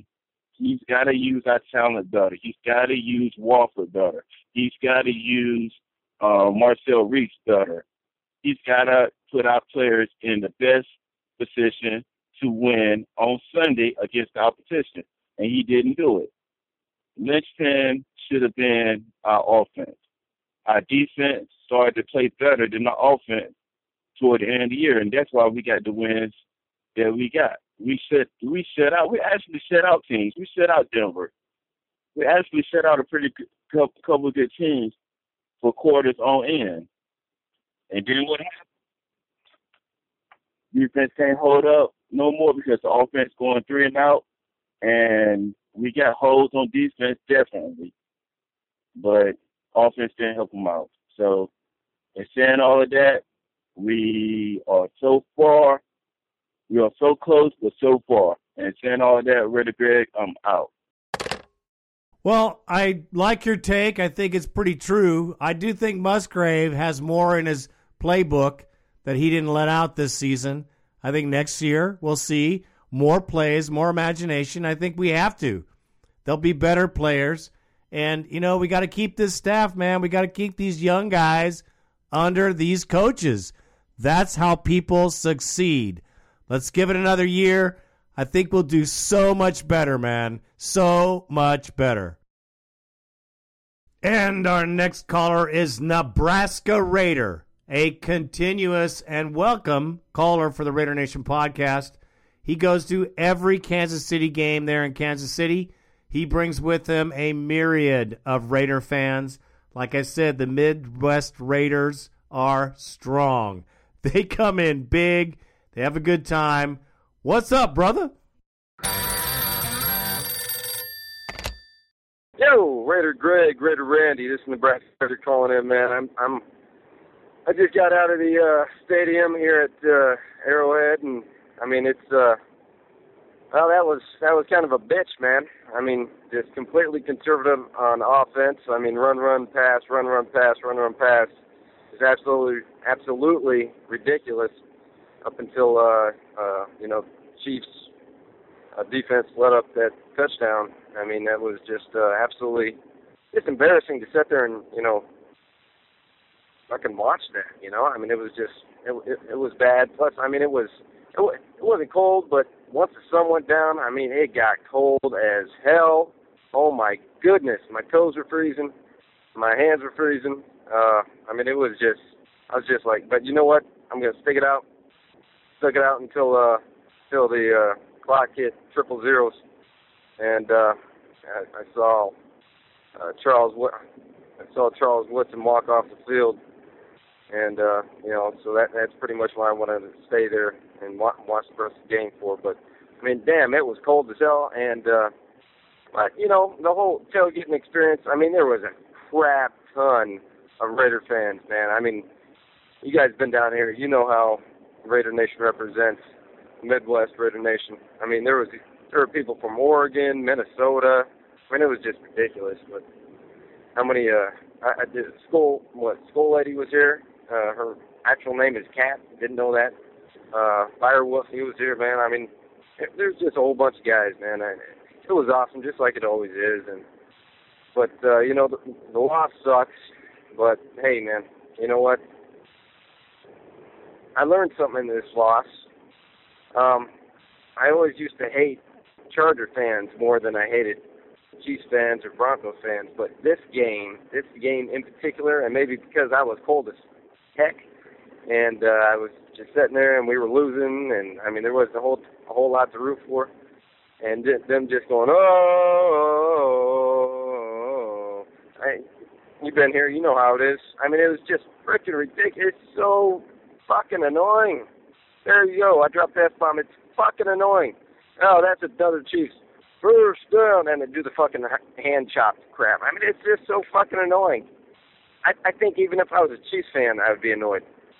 Who knows? But anyway, I'm going on a rant, man. It's just, I'm pissed that we lost. And, it's just, they're one and done in the playoffs. You already know. And, hopefully Denver is one and done as well. So, anywho, Raider Nation for life, man. And, it was good to see Charles Woodson in his last home game, man, or his last game, I should say.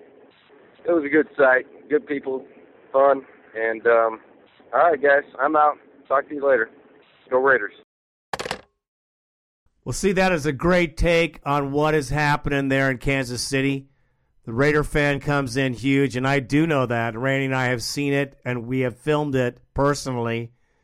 You guys got great fans, and I felt shitty that the team played so shitty for you guys there because I know I could hear the Raider Nation in the crowd like I always can at Kansas City. And the fact that they did that, just makes me sick too. I can't stand their fan base is cooler than the San Diego fan base, but nonetheless, that shit's got to stop. It's gonna stop next year. I'm gonna tell you, the Raiders come to play Kansas City next season. You better go to that game, bro, because you'll be looking at everybody flipping him the wild bird and dropping the F-bombs like nobody's business. I can't wait. You shouldn't either. Start telling your friends right now that their shit is weak and it's done this year. And next, a very cool cat. The caller from Scranton, PA, you know him as Raider Chris, is in the house. What's up, bro? Raider Nation, Raider Randy, Raider Greg, it's Raider Chris from Scranton, PA. Just some quick notes. What a terrible way to use the clock on our last possession there. We were all over the place on that one. I was not happy at all. But then again, what a way to end the season on this rocky season. But just want to say thank you, Raider Greg, Raider Randy, for the hard work you did again this year, as you do every year.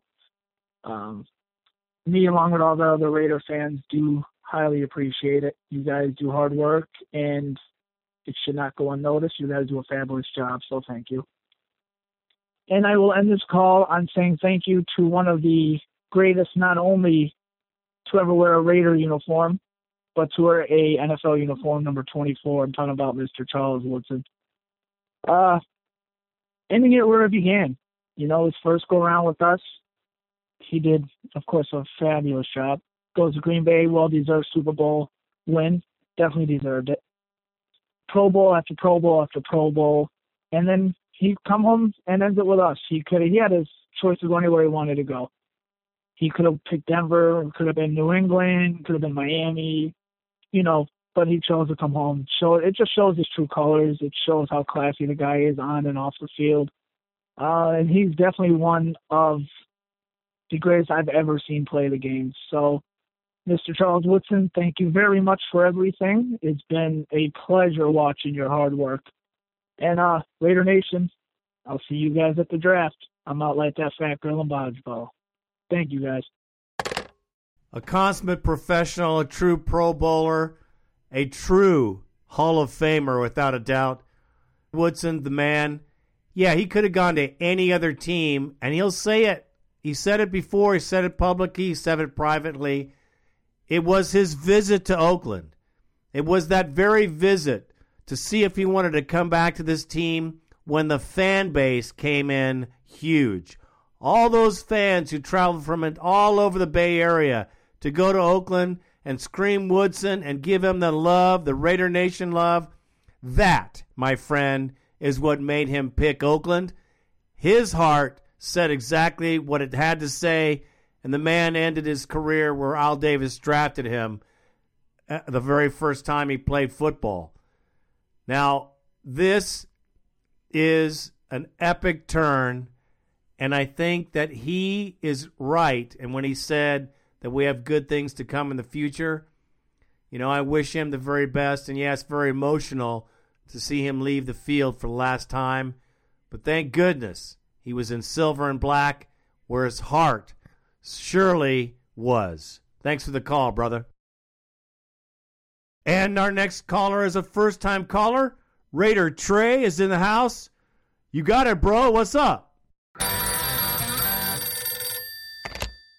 Raider Greg, Raider Randy. What's up? This is Raider Trey.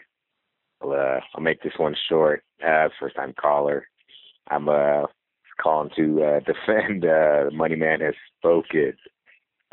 I feel like it's a gimmick that he's doing about his lack of love for Derek Carr and putting in Terrell Pryor.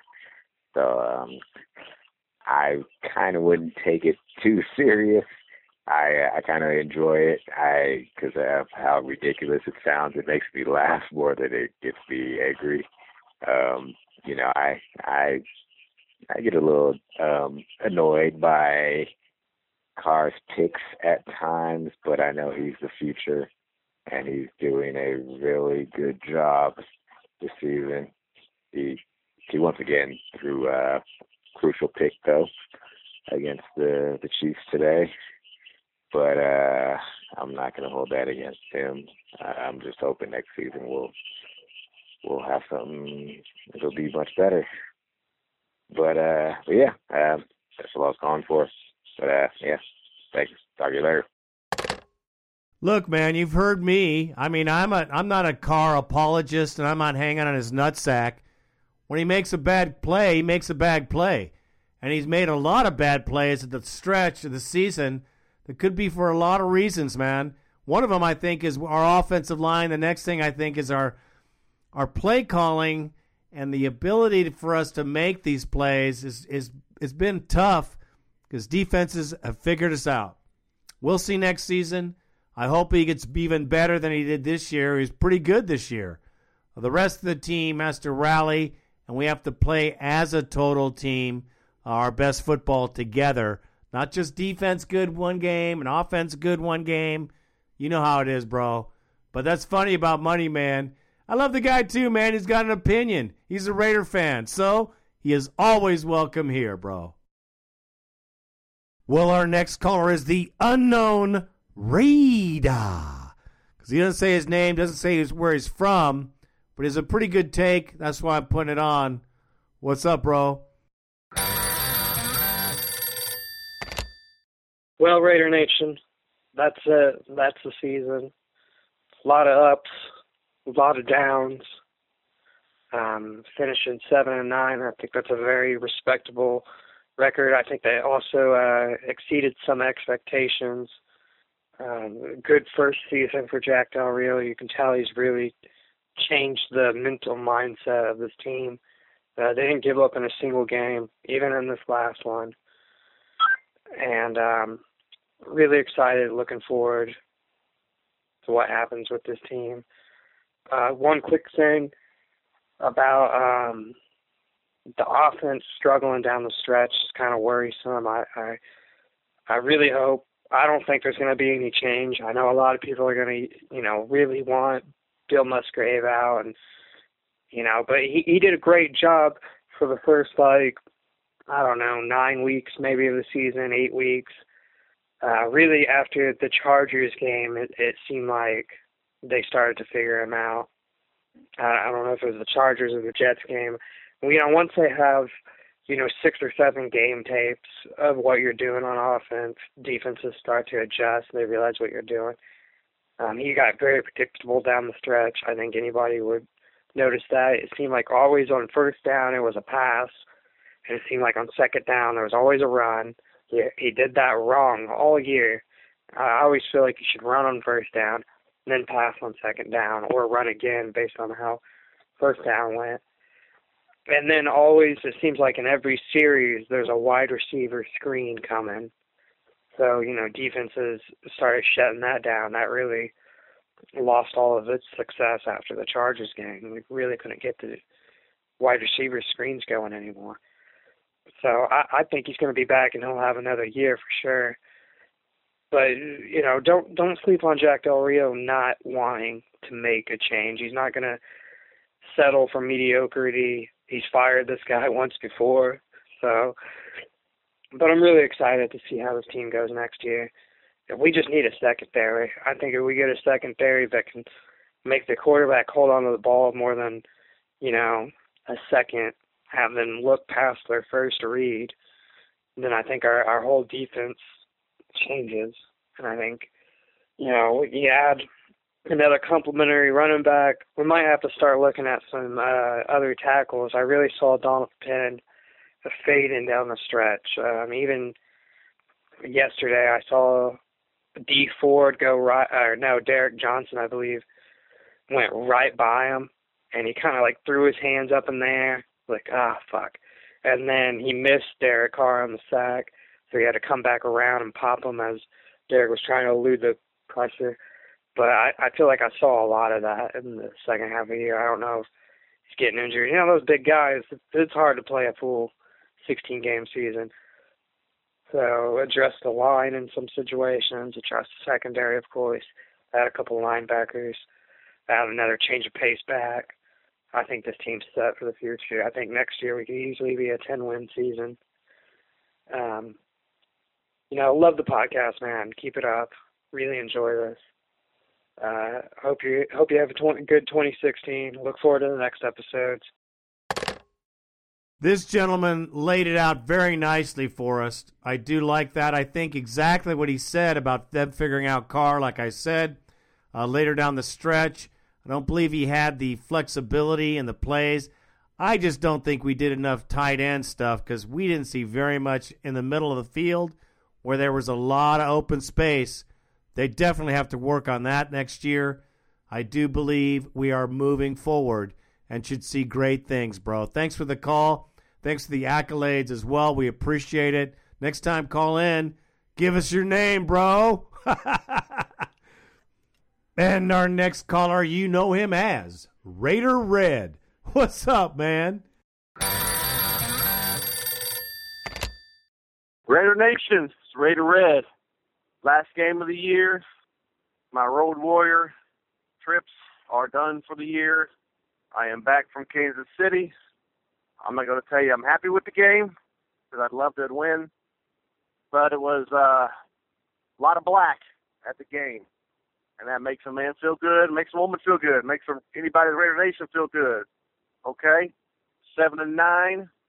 So that's the record. Got to see Charles Woodson play his last game, more than likely, in the NFL, where he started and he ended the year. Thank you, Charles Woodson. Appreciate that. Nonetheless, man, 15 freaking years since we've been significant. 15 years, okay? And to see all the black at that game, at the Cleveland game, at the Nashville game, at the Detroit game, all the away games I went to is a good thing. Year one, Jack Del Rio, if it wasn't for a pretty good truckload of mistakes made by everybody, offense, defense, You know, that 7-9 would easily be a 10-6, easily, very easily. We'll think about that, or even an 11-5. We're looking up. You know, the Raider Nation is back. They're coming back, and that's all I got to say about that. I ain't got no more to say. Man, Raider Greg, Raider Randy, appreciate you guys putting this out there because, like I say, I'm in freaking Southern Illinois and I don't hear shit about nothing but the fucking Rams and the fucking Bears. I don't give a shit about either one of them damn teams. So I appreciate it. And, man, y'all have a great New Year. It's starting out today. And, shoot, it's going to get exciting, man. Lots of draft picks to get. Number 14 we are in the draft pick, and lots of money to spend. So it's going to be exciting. And we got, 8 months until we get back into the swing of things. So here we go, Raider Nation. Man, it's going to get better every year, and I'm excited. But that's all I got to say for now. So I'm out. First, man, thank you for the props on the show. And second, let me say, I know the nation travels huge. And I say the nation because we're the only nation. They try to use every other team's name in front of nation. They know better. We certainly do know better. We're going to get better. And we're going to start scaring some teams. Next year, look at our schedule, who we play. We should make it to the playoffs. I say for sure. We have the right amount of money, which is all of it, to spend. And we have a good, growing team that people will want to play for. I am excited. You should be too. Because next year, you thought there was a lot of black then. You're going to see a whole bunch more next season, bro. Appreciate the call, man. And our next caller is the Kansas City caller. This is Raider Dan. We hear from this guy every time the Chiefs step into the silver and black. What is up, my brother? Raider Randy, Raider Greg, this is Raider Dan from KC. Man, it was cold out there. But, you know, if my son wasn't with me, I would have been more mad. You know, at the end of the game, you know, Chiefs fans are fucking with us, and he looks at me and says, Dad, we're going to get them next time. And I said, yeah. But now about the game. What the fuck was up with the offense? You know, Bill Muskrat, his conservative play calling, I mean, it was fucking ridiculous. 5 sacks, hard. I put 3 of them on him because where I was sitting at, I could see what he was looking at, and he was hearing footsteps, and they wasn't there. You know, the fucking interception, it was unacceptable because I saw what he was looking at, but if you're going to throw that ball, you throw it to the back of the corner of the end zone. Cooper was open, but you're not playing in college. You're playing in the National Football League. People recover really, really fast, so you don't make that fucking throw. You know, 60 minutes of football is what I always ask for my team. I only got it from the defense. The defense is real. We need to lock Emerson up. That dude's got real good ball instincts. You know, Mac, man, that dude's the real deal. I mean, I swear there was 4 of them out there. 10 tackles. He was everywhere against the run. Oh my God! Once I got really get to see him up close, man, that dude's a beast. Seawood, man, 7 tackles, man. He left it out on the field. You know, but back to that offense again. We need a running back. The play calling taking Roy Lou out the game. I didn't understand that because the Chiefs didn't give a damn if Murray caught the fucking ball out of the backfield. He wasn't going nowhere anyway. He's too fucking slow. But with them saying all that, 7-9, I can go with that. 6-10, 7-9. We could have been 8-8.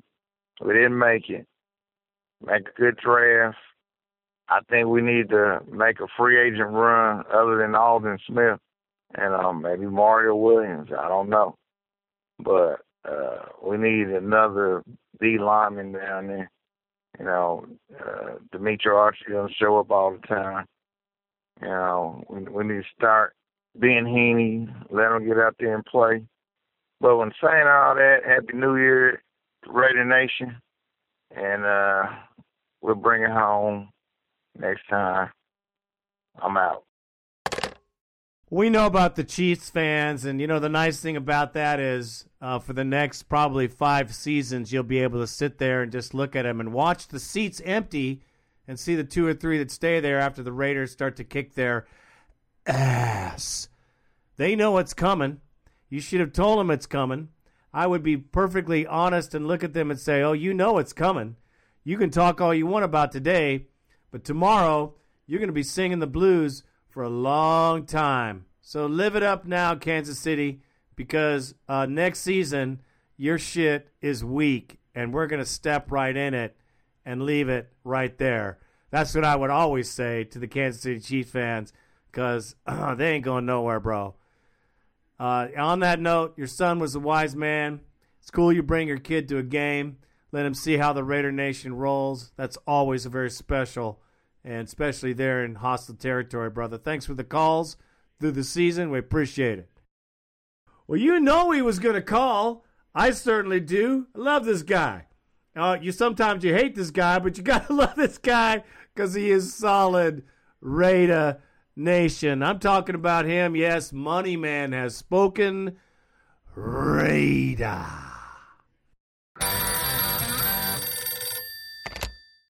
Yeah, this is Money Man has spoken. Raider.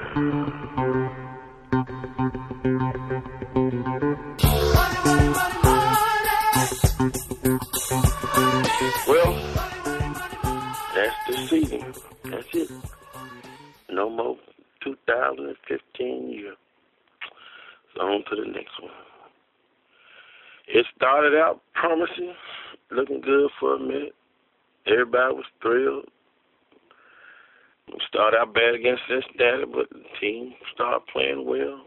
And for a moment there, against the Chargers, the Jets, and the Steelers, we thought we had a little something, explosive offense. Defense, not so great, but, the offense was really carrying us. And I was elated, as was everyone else. And then all of a sudden, the tire blew, and the car wheeled out of control.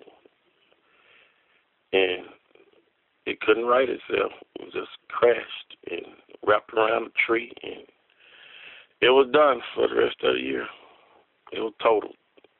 Although a lot of us didn't want to see it, we still tried to salvage it. Thought it could be better, but once you wreck, it never runs the same. And it did not. Our offense was pretty much ass. The entire second half of the year, if you really think about it, we never saw any explosive plays like we did in that 3-game stretch earlier. We never saw any of that. The defense stepped up big time. It did do that. The defense really won the remaining games that we did win, the last 3, to finish out at 7-9. The defense was carried us. That's a fact. They carried us. Kept us in game when Carr was throwing for 100 and some yards, and people thought we couldn't never win a game if Carr threw for 100 and some yards, but that's exactly what happened. And now we're going into this off season blaming everybody except the head guy, basically the leader of this team, the so-called franchise. He never gets any blame for some reason, but that it is what it is. And I'm the one that looks foolish. You know what I mean by that. But hey, 7-9, we losers again. We had an opportunity to be 8-8. It would have been nice being 8-8 in my opinion. A lot better than 7-9. We still wouldn't have been in the playoffs, and that'd have been disappointing still. But hey, you can at least say you weren't losers. You could say that, but yes, that's what we are. Of course, some will say, well, it's better than being 3-13 or 4-12. I don't give a fuck about none of that. You lost. You're loser still. And like I said, until you get that elephant in the room out of it, then it'll remain that way. Oh, it's just so demoralizing. I had promised for this season. But We'll see. We'll see. Maybe they might address something. Hope they don't try to blame Musgrave and run him out like they did Olsen. So they really need to do is open up the quarterback competition. They'll probably never do that, but that's what they need to do. Open it up, and best quarterback wins. And I believe in competition. Just open it up. You open up every other position. Why you can't open that one up? That's bullshit. You just don't anoint players. But that's what they like to do around here, anoint players, and they're the kind, no, fuck that. Open it up. Best quarterback wins. Simple as that. And saying that, Raider Nation, Raider Greg, I'm out. Well, there you go. I agree with you that Carr had some serious shortcomings later in the season, but we also lost 2 linemen. I don't think Donald Penn, as was stated before in this, is really playing to his best. I think that he's letting people through. I think our offensive line needs a lot of help. We certainly need more of a scat back than Murray. Murray's a slow, churning guy. You can keep him for maybe, I don't know what we're going to keep him for, but we need a better running back and a better offensive line just to start it off. Carr didn't have an opportunity to throw, and, he got 18 drop passes by Cooper, man. 18 drop passes. That's just one guy. I know Crabtree dropped some. I know everybody dropped some. You reduce those drops to maybe 25%, and we're in the playoffs. It doesn't take just one guy. It takes a whole team. I understand that Carr has had some issues down the stretch. Hopefully he learned. Maybe it's a great learning experience, but I think next season we will start kicking people's ass. And you, along with everybody else on this show, will be happy that Carr is slinging the rock, bro. And our next caller is my very good brother, the Canton Raider, right there by the Hall of Fame, folks. What's going on, man? Hey, Raider Nation. This is Canton Raider, calling from Canton, Ohio. Not going to lie, this season kind of ended with a bitter taste in my mouth. Offense seemed to be flying high until week 9 against Pittsburgh. Then really ever since then, kind of flatlined. A little concerning. I'm a huge Carr fan. You know this. Everybody knows that about me. But the excuses for Carr is over now. Where he's going into his 3rd season, going to be the 2nd year under the system. The excuses are up. It's time to put up or shut up time for Derek Carr. And I think he'll put up. Looking forward to the season. It's going to be a long off season. Sucks to have to end with such a bitter, nasty taste in my mouth with all the positives that happened this season. But just want to say thanks for what you guys done all season long. Raider Greg kind of reached out to you on Facebook. Just want to publicly thank you guys for all you done. It means a lot to some people. Hope next season brings better with 7-9, which I think it will. Interested to see what happens this off season. I'll get at you later. See ya. Yeah, it can be sour. It was sour the last 3 or 4 games. I had a hard time watching them. They were painful to watch, bro. You know as well as I do. It was hard to see this team struggle down the stretch when we thought we had really some momentum earlier in the year. So knowing that and seeing how it ended, I think we have a much better chance next season. I think we have a better chance to do a lot more with what we have. We got to shit can some guys and add more players.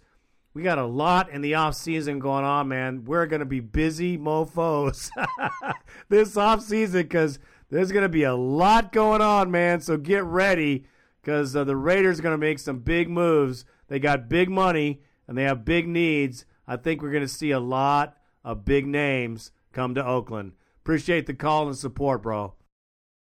And our next caller, Raider Rick from Utah. What's up, bro? Hi, Raider Greg, Raider Randy. This is Raider Rick coming to you from Utah.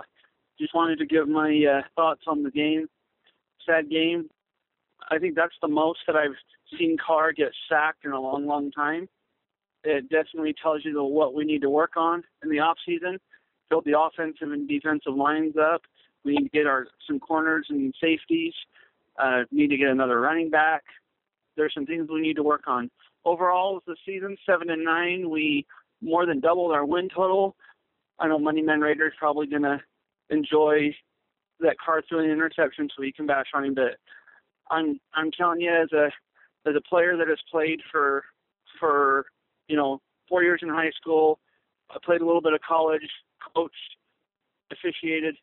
I've been through and seen a lot of football. This Derek Carr is the one that's going to lead us to the promised land. We have the pieces in place. Carr, Cooper, Crabtree, our tight ends on offense. We just need another running back to supplement Murray, build up our offensive line. Defense, hey, you can never have too many pass rushers. Get some more linemen. I think our linebackers are stacked, and then if we can get one or two good corners or safeties in free agency, draft those, develop them, we can do good. And the last thing I want to talk about is Bill Musgrave. People have been wanting his head the last 4 games for the play calls he's been doing. I'd say I kind of agree, but I don't think it's time to fire him yet. If anything, maybe demote him from play calling duties and give it to Mike Tice or to Dowling, the quarterback's coach, or something, and still keep him as the offensive coordinator. But anyway, that's just a thought. I don't want to take too much time. I hope I'm not calling too late. It's a Monday, but I wanted to thank you, Raider Greg, Raider Randy, for the opportunity to do the podcast. I'm looking forward to future podcasts when we talk about free agency and the draft and the Raiders next year. For Raider Nation, I will say this.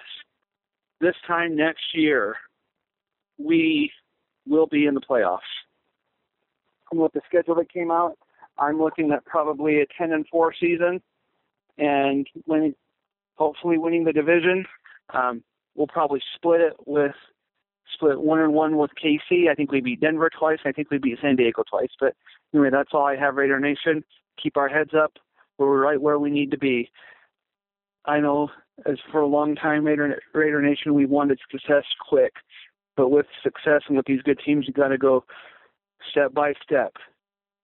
We're at the bottom of the mountain. We're just making our descent upward. We're right where we need to be. So one step at a time, we'll make it there. Okay, Raider Nation, I'm out. That's a nice take and a nice way to end the take, by the way. I think we had a bright future, too. And you look at who we're going to play next season, 10, we probably have 11 or 12 wins if we get the players we need and keep the coaching staff solid as we have it. Next season, I look for some great things out of this team. And with our schedule, I see playoffs this time of year as well, bro. Nice take, man. And our next caller, the Pennsylvania Raider. What's up, bro? What's up, nation? This is Pennsylvania Raider. Just getting the news in now. It looks like the Oakland Raiders will be staying in Oakland. That's good, man. I'm here on the East Coast. I really don't have a horse in this race. Los Angeles, Oakland, all the way on the other side of the country. But you know what? I'm really glad that they stayed in Oakland. It just wouldn't have been the same if they went to Los Angeles. Seeing all those diehard fans there, watching the video cast that you do, Raider Greg, out in the parking lot, the Bad Boys of Barbecue. It just wouldn't be the same. It'd still be the Raiders, but it just wouldn't be the same. So I'm very, very happy that they're staying in Oakland. So yeah, man, looks like the Raiders are there for a long, long, long time. So with that being said, go Raiders, and we will see you next season in Oakland. Peace out. Well, I would love to say that they were going to be there for a long, long time. I venture to say that's not true. Matter of fact, Portland, Oregon, San Antonio is still open. There's a couple of places they could definitely go to that aren't Oakland. Matter of fact, they could stay in the Bay Area. They could play at Stanford. They could play at Cal. They don't have to play at the Coliseum. So it will be interesting to see what he does. The NFL owners really gave us the screwing here with this $100 million pittance. That's $3.3 million per each team to contribute. That's pocket change. I appreciate the call, man, but we're not in Oakland and certainly not guaranteed even next year. And our next caller is Kansas Raider. I love his passion, but like once again, it might be misplaced a little early here. Hey, Raider Nation, this is Kansas Raider coming at you. Hey, well, just found out that the Raiders are not moving to L.A. Repeat, the Raiders are not moving to L.A. I'm kind of mixed feelings about it. Part of me wanted them in L.A., part of me wanted them to stay in Oakland. The reason why I wanted them to move to L.A., marketing. We can make a lot of money, which means more money. More players want to come and play for us. But I really love Oakland, man. Oakland is our mecca. Oakland is Raider Nation. And I'm a Raider no matter where I go. I've always said that. But, man, there's something about Oakland that every Raider knows, that just bubbly feeling, man, when you go into the Coliseum. But nevertheless, wherever they go, I'm a Raider fan till I die. Don't ask questions why. Just know that it is what it is. Oakland is the Mecca. It is the Mecca for me and many other Raider fans, but it's not for Mark Davis. It's not his Mecca. Matter of fact, he sounds kind of sick that he has to stay here. I'm not digging the ownership issue right here. Mark's looking like a real turncoat when it comes to this. I know he put millions of dollars into the LH project already, so he's very pissed, but maybe he should have focused more here than there. And our next caller, my very good brother, season ticket holder, by the way, Houston Raiders Steve. He's in the house. Matter of fact, he went to the meetings there in Houston. Hello, Raider Nation. This is Houston Raider Steve. Hey, I was over there at the NFL owners meetings. My friend Oscar Sanchez, president of Houston Raider Nation, was there, and the Space City Raider Nation was there, and Grizz Jones was there, and Dr. Death Ray was there. I drove up, honked my horn. They're all waving. They've been out there since about 9 o'clock in the morning. I got there about 2:30 in the afternoon. The national media was there interviewing them, the local media, Fox, you name it, they're all out there.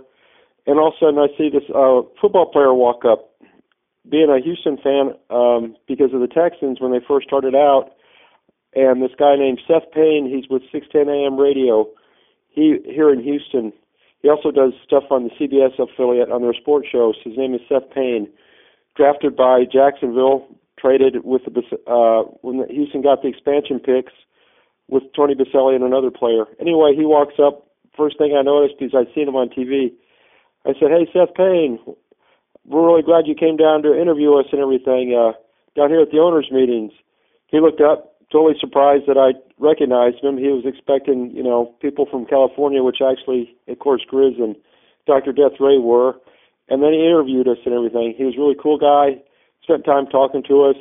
He says, "You know what?" He said, "I had other questions I wanted to ask you guys, but you guys are loyal, hardcore fans. I just can't ask you these questions because it's going to be insulting and kind of cheesy, kind of schmaltzy." And then he just was asking, all of us different questions and stuff out there for about 10 or 15 minutes.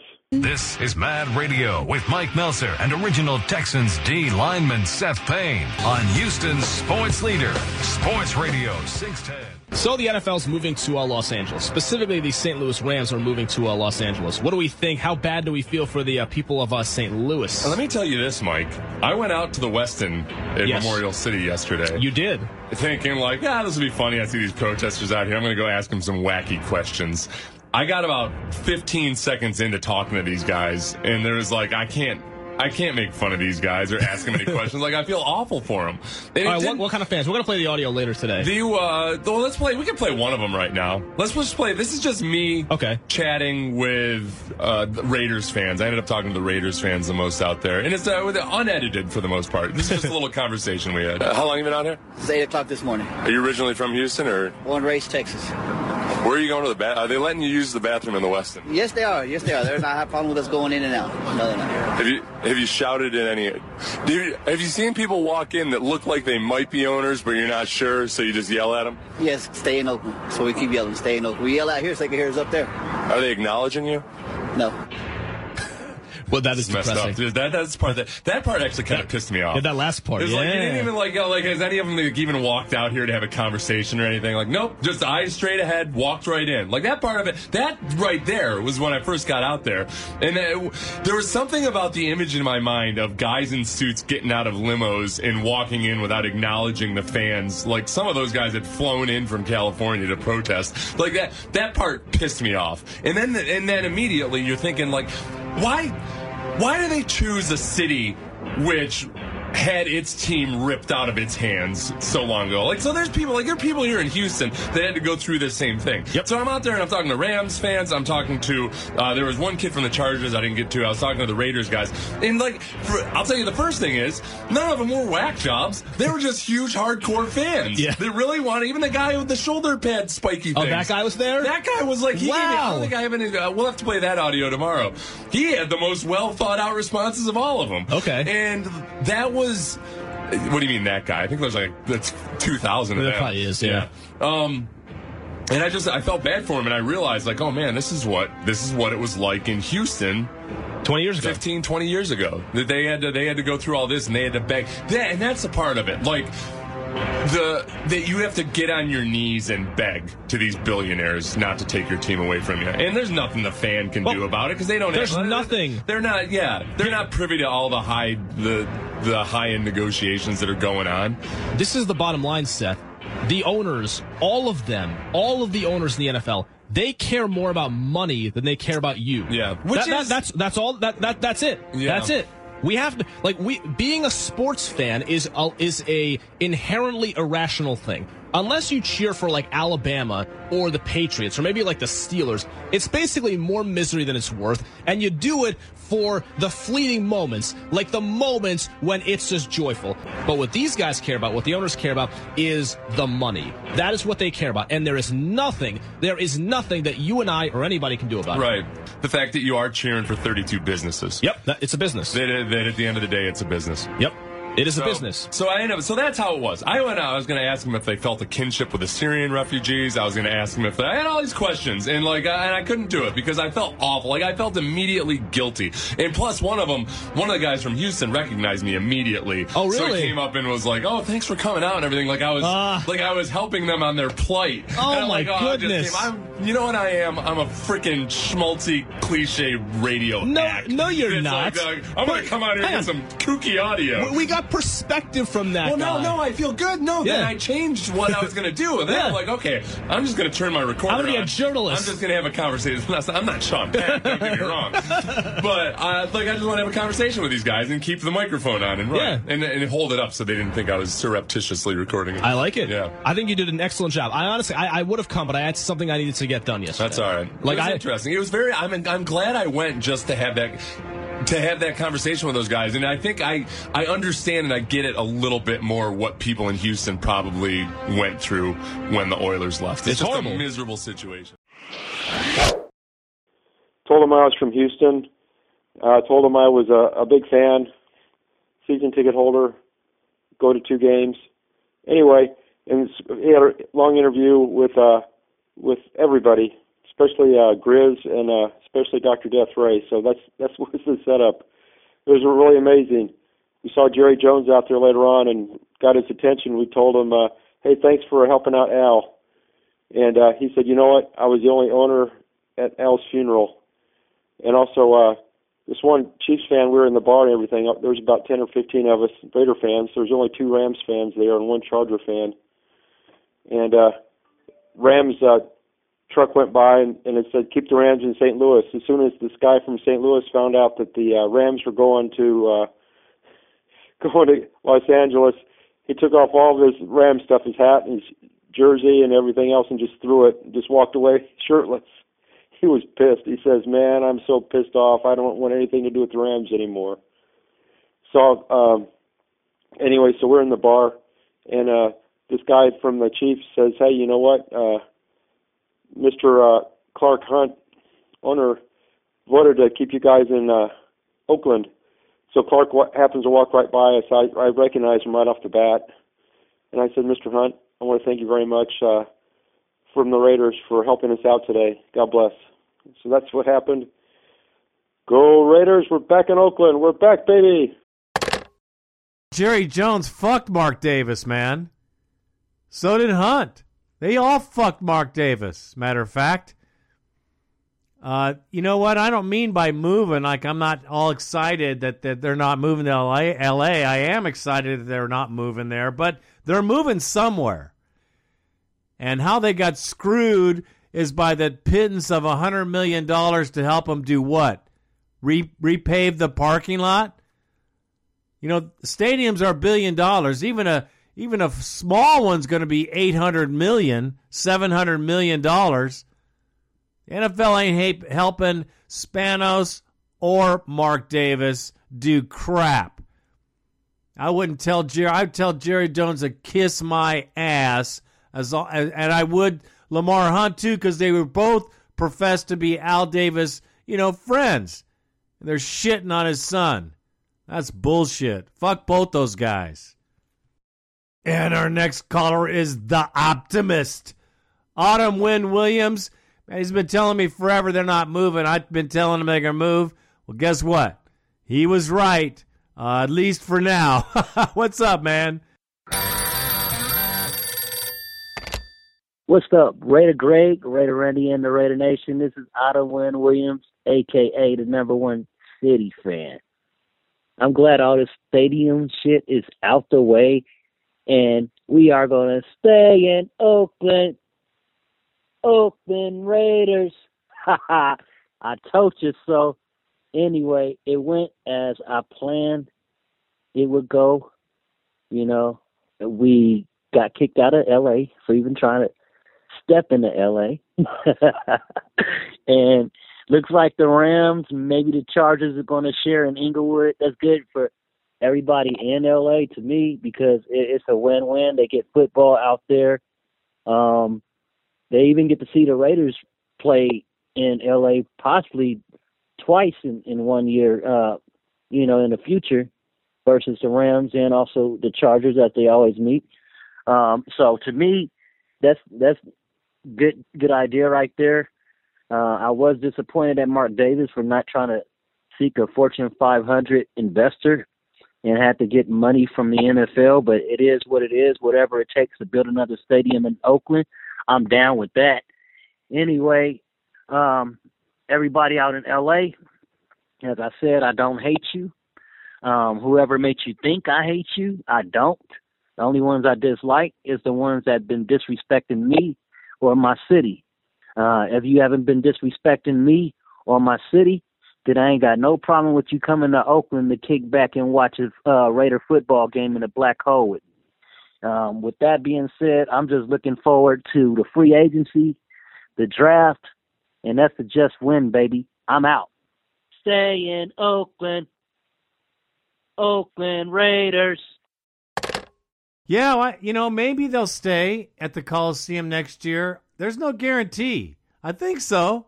I think pretty sure. But after that, you just don't know, man. It's up in the air still, which is bullshit. The sides still aren't talking. And I do agree with you. We need to look past this week. I don't care what happens. But we got to look at the draft, free agency. We got those things to look forward to. I'm glad Del Rio and family can stay here for at least one more year. We'll see where they go. But don't feel too comfortable, bro, because it's not something that is etched in stone here. And Mark is certainly not stuck to Oakland. He can go wherever he wants. His dad did. And our next caller, my very good brother from the great Northwest. That's Raider Mystic. To all you guys out there. Great club. They got a great booster club there, man. That guy represents big time. I'm very proud of their club. It's one of the few that really puts it down hard for the citizens in the community. What's up, man? Yo, what's up, Raider Greg, Raider Randy, Raider Nation podcast. It's Raider Mystic, straight out of Bend, Oregon, Raider Nation. Yeah, it's, what is it, Monday night, Tuesday night, and the NFL just said that the Rams are officially Los Angeles Rams. But so that's all good, you know. Raiders looks like they're staying where we are for at least a year, which is cool, you know. But still, I didn't like the gray area that it left in the whole deal. So what? So you got Chargers jump up on the podium after Roger Goodell makes his little statement, and then the Chargers read like a brief little like 2-sentence note addressing the media, or the guy doesn't even look at the camera. And then Mark Davis jumps up on the podium and says, you know, we didn't win. Sorry, Raider Nation. We'll find a home.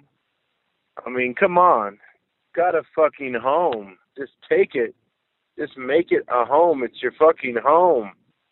And didn't like that response at all. That kind of left a sour fucking feeling in my gut. But anyways, it does for sure mean at least another year, right? I believe so. But and then the Chargers having the ability, they got what, some kind of 1-year option where, okay, now they get, so they're next on the list. They can figure out if they want to be in the nice new state-of-the-art stadium or work out some amazing deal with San Diego. And so then, if they work out some amazing deal with San Diego, where San Diego pulls their fucking asses out of the sand and does something cool for their team, then it puts us right back on that table again, where we have the right to exercise if we want to go to Los Angeles, and it just leaves all that shit right up in that gray area again. I don't like the way that's all coming out, but you know, at the minimum, you know, I think we can call Oakland our home at least for another year, right? So I'm very happy about that. We need, but no, the stability on that. Just I don't like that gray area. It doesn't feel right. You know, I wish we could just say, but I know that all the shit's gonna work out. We're going to continue to grind to make this happen and see what's going on. So those are my immediate thoughts from Raider Mystic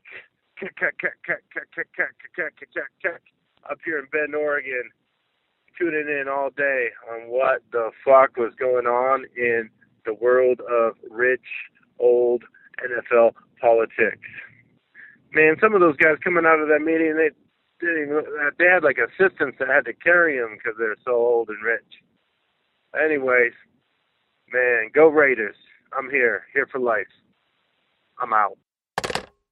I love it. Rich, old, rich NFL politics. That's what it is. It's about the money, brother. One guy had it, the two guys didn't.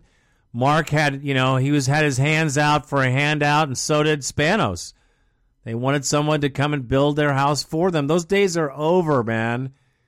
The days of finance stadiums by private entities or public entities over. The taxes, all that crap, people aren't voting for it. Nobody is going to build your home, bro. No one's going to build my home. Dean Spanos and Mark Davis both severely disappointed because they both put millions into this project. They didn't just draw up a piece of paper. They put millions, invested thousands of hours, millions of dollars for Carson, and then they got shit on. That's why they were pissed. But, man, Mark has always wanted to move to L.A. Because of the great generation of money that it would make. It would really increase the value of his team by 100%. That's what it's about for Mark, too. Don't get him wrong either. He don't give a rat's ass about Raider Nation. Raider Nation in Tijuana, if he could build a stadium there, trust me, he'd move the team wherever he thought he could get a free hand. Mark Davis is not like, I'm not feeling all pouty from poor Mark Davis. No, man, he hasn't been honest from the get-go. If he sold a team, it certainly wouldn't hurt my feelings, especially if he sold to somebody with some money who could do something with this frickin' team and a new stadium. Appreciate it, brother. You got a great take. Our next caller from North Carolina, Raider Ruben, is in the house. He's heard the news. What do you think, bro? Good morning, Raider Greg, Raider Nation. This is Ruben from North Carolina calling in. Just want to talk about a couple of things with this whole relocation issue going on. As a Raider Nation, we went from the highest of highs to the lowest of lows, and now we're in the middle and don't know what to do now. Seems like the ghost of Al Davis is still lingering among the other 31 owners in the NFL. They don't want Mark Davis or anything Davis in the NFL anymore, it seems like. Mark Davis doesn't have the money for relocation fees that the NFL is asking for. I think $500 million for a non-profit company is a tall price tag. I mean, how much money does the NFL bring in every single year? Millions and millions, well, not just millions, hundreds of millions of dollars every single year. All the fans from every single team buy tickets, buy merchandise, travel. Everybody benefits from it. And the asking price to relocate a team is $500 million. That's a little steep in my opinion for a league that this makes tons and tons and tons of money. That seems just a little ridiculous. And then I just saw your post on Facebook this morning, Greg, and I couldn't agree with you more about Mark Davis. This guy, man, I don't know what else to say about him. He's blowing smoke up everybody's you-know-what and telling everybody he wants to stay in Oakland. But the minute the vote comes around and the Raiders aren't picked, now he's throwing his fit. Well, I don't know where we're going to play, somewhere on this planet. I'm threatening to go to San Antonio, move the team out of California, this, that, and the other. I don't know. That's a bad sign in my book when it comes to future signings of free agents. Whether we keep our own or bring in players from other teams that are available to be signed as a free agent. You're going to have players who are still impact players who have young families and whatnot, and they're playing for the last contract and they're looking for that last chance to win the championship. And they're not going to look to the Raiders, even though we have a good building blocks from last season. In my opinion, a pretty successful season, even though we didn't make the playoffs and had a 7-9 record. But the future's bright for this young team. And no veteran playing for the last contract and can make an impact on any team is going to want to come here for the uncertainty of not knowing where it's going to happen from year to year. It's bad business all the way around, in my opinion. I really don't know what else to say or think about this whole situation. I'm sick and tired of hearing it. I'm sick and tired of seeing the LA, Oakland, who's better beef going on. I'm tired of all of that. I'm tired of seeing it and reading about it everywhere I look on the internet and then on the news and stuff. It's just ridiculous. Mark Davis just needs to sell his part of the team or offer up more shares of the team so he can build some capital, because obviously he doesn't have the money. He doesn't even have the money to pay the taxes if he were to sell the team. If his mom were to pass away, he has to pay a hefty tax, an estate tax, when it comes to that, if that were ever to happen. Mark Davis doesn't have any kind of money whatsoever that's reasonable. This is just a terrible, terrible, terrible day. I thought I was going to be happy because finally we're going to have a decision being made on the team, whether they're going to be in LA or staying in Oakland. And now here we are. We're still in limbo. We're like, walking around between heaven and hell, not knowing what's going to happen next. So relax, Raider Nation. We're still one. We're still together, no matter where we play. Unfortunately, if it's not in California, that'll probably be the worst scenario. But let's just try to stay optimistic and hope for the best. On that note, I hope everybody has a good day. Thanks for taking my call. Very well said, man. You hit it all. The owners don't have any respect for Al. They certainly don't have any respect for anything that is Raider. They could care less, and I think the ghost of Al Davis is part of this. He burned a lot of these guys or these guys' partners before, but I think Mark needed to really conjure up some of his dad to grow some sack, if you know what I mean. But we'll see. We'll see what happens. It's still up in the air, and as far as free agencies go, I agree. Who would want to come to a place that you don't know where they're going to play next year? You're going to drag your family here?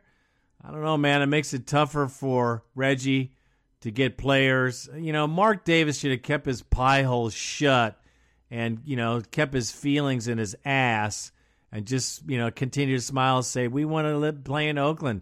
That way, even his true intentions, it would have been better than what he did. He kind of shit on the fans, certainly gave everybody the idea that the Raiders are totally unstable and they don't have anywhere to go, like they're homeless.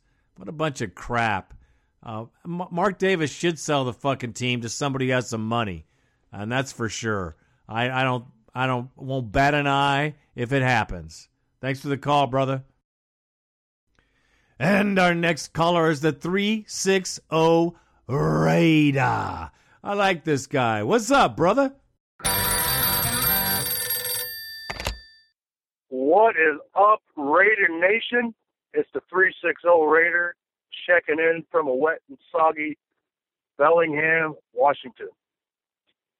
January 12th, 2016. Mark it on the calendar. It's a date that we'll always remember in the history of our beloved Oakland Raiders. The NFL votes to relocate the Rams. The Chargers have the option of going to Inglewood with the Lammies. And the Raiders, they said, thanks, but no thanks. We out. So the Raiders staying in Oakland for the future, but we're not quite out of the woods yet. The Chargers have first dibs to decide to either join up with the Rams and share a spot there or get a deal done in San Diego. And the Raiders have been given some money by the NFL to build the stadium. All I can say, man, is we good. We're staying home. Oakland is home. Oakland is where we belong. I gotta thank my brothers, Autumn Wind Williams and Raider Grizz of 66 Mob. The Dr. Dash, all the Super Raider fans to making the treks out to Houston for this meeting. Standing in front of City Hall, endless hours of petitioning and negotiating or whatever it is that they do to be the voice of the Raider fan and letting Oakland know that we want our Raiders in Oakland where they belong. So the ball is in the city of Oakland's court. Okay, the city of Oakland needs to do something. Rebuild the Coliseum, kick the A's out of there. I don't know what, but we gotta figure out something, and they gotta figure out something fast because they essentially have until this time next year to secure a home for the Raiders in the Bay Area. Hopefully, we can get something done at the existing site of the Coliseum. I don't know. But the good news is we ain't going nowhere, partner. We staying in Oaktown, baby. Oaktown. We staying in Oakland. So that's the best news I've heard in a long time. I was really kind of flipped out about this, like what they were going to do, especially if they go to L.A. I am a season ticket holder. It was going to be kind of tough for me to do it to L.A. You know, doing it in Oakland is easier, but it's still rough on the pocketbook. But the Raiders get my money. So, City of Oakland, get your shit together, man. Figure it out. You got some money that the NFL is giving you. So get your shits together. Let's get something done. We can't get anything done in Oakland. I don't know. Let's do something like Frisco did. You know, move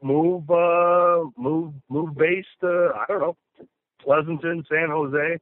I'm not too familiar with what's going on in the area over there, but you know, let's find a site. Let's get it done.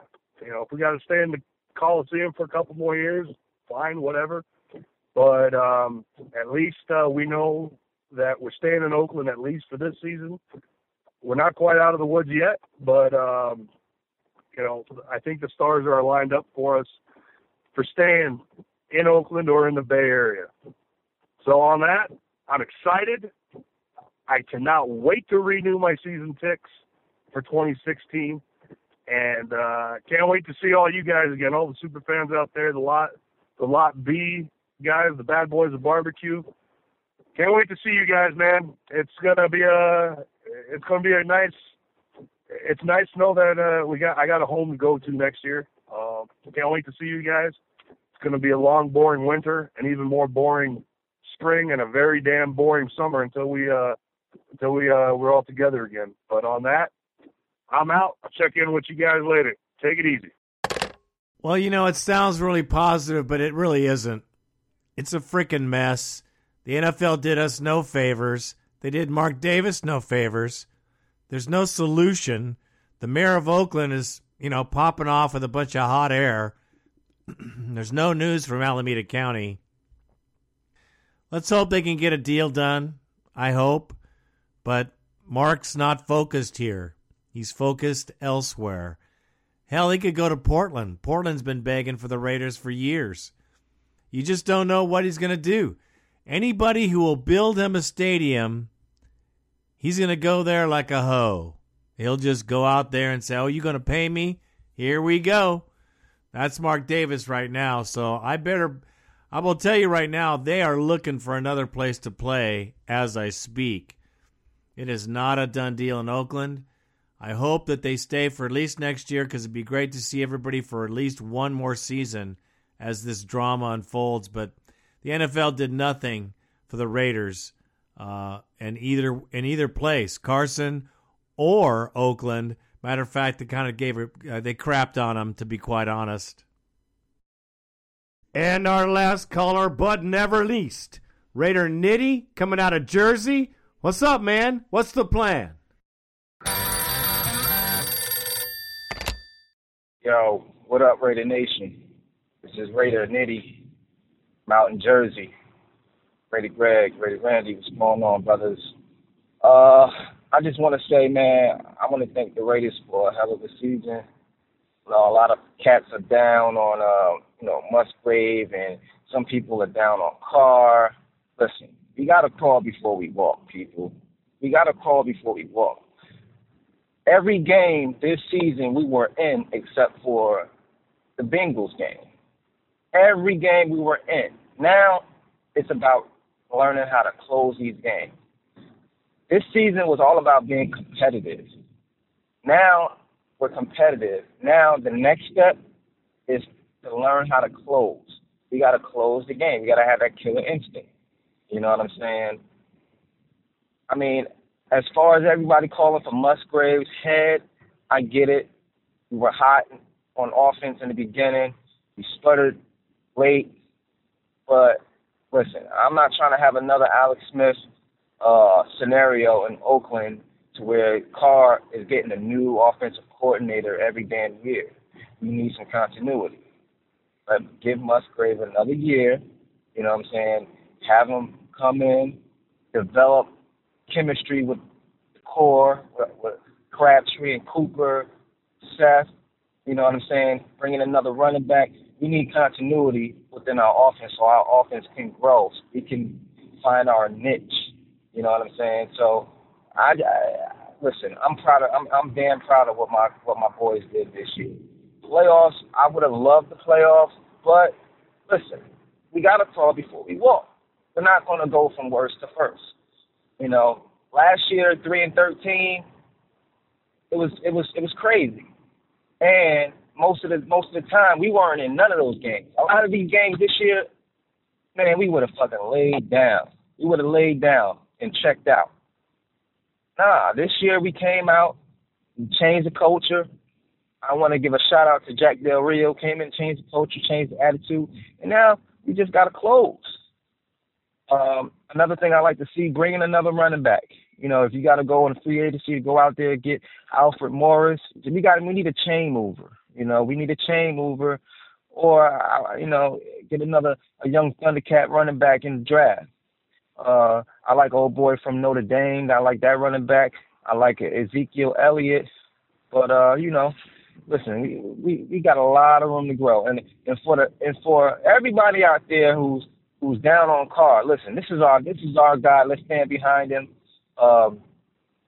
You know, especially Moneyman. I know Moneyman is always calling for Terrell Pryor, but you know what? At the end of the day, and this should be very telling. Where's Terrell Pryor? He's not playing quarterback for any other team, so that shows how the rest of the league feels about him. Listen, Carr will make the necessary steps to improve. He's damn near top 10 in almost every statistical category for quarterback. So we got our quarterback. He just needs to improve. He reminds me of a young Brett Favre. You know what I'm saying? He's fearless. I like that. He takes chances. You know what I'm saying? But he has the arm. He has the talent. We got to ride with him. We got to ride. Especially with the quarterback play over the last 10 years. Are you kidding me? This guy is our quarterback. So, you know, I want to give a shout-out to the whole Raider Nation, all the fans, Raider Randy, Greg. Listen, man, it was a hell of a ride this year, and can't wait for next year, free agency and all that. Anyway, Raider Nation Nitty signing out from Jersey. Let's go. Raider. You know, that's a perfect way to end this show. That's a perfect take to end this show. Patience is important. You know, we all have to point out what we see. Musgrave, Carr. You know, at the end of the season, you start to see why. You start to see the offensive line fall apart. You see the running game start to have issues. You see the receivers not able to get free. You see a lot of things that happen as other teams figure us out. So you see different defenses, and Carr sacked 5 times in the last game. Didn't happen earlier in the year. These are growing pains, like you said. Love the call, love the take. I agree with you 100%, man.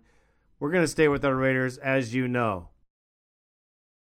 Well, that will be it for this episode of the Raider Nation podcast. I'd love to be more positive, but man, you know, we might play here next year. That's a great thing. I guarantee you this, if we can't get a stadium started next year in Oakland, he's going to move. He's going to move somewhere because he's not stuck to Oakland. He's not hamstrung by Oakland and all the crap that he's got to go through to build a stadium there. He's got to go through the A's, the Warriors, you know, the county, the city. You know, what a freaking mess. Somebody better come up with a plan. I just think that Mark himself did a bad job by, letting go to Amy Trask. Amy Trask was the best person to head this project, and Mark Davis focused and put all his eggs in the L.A. basket. Well, you get what you get sometimes, Marky Mark.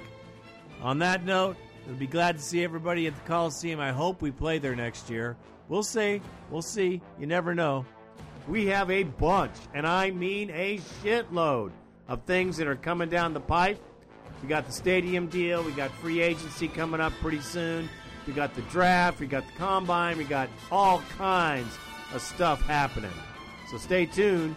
It's Raider Nation podcast. Going to throw it on out there to you just like we do. I am Raider Greg, and I am out.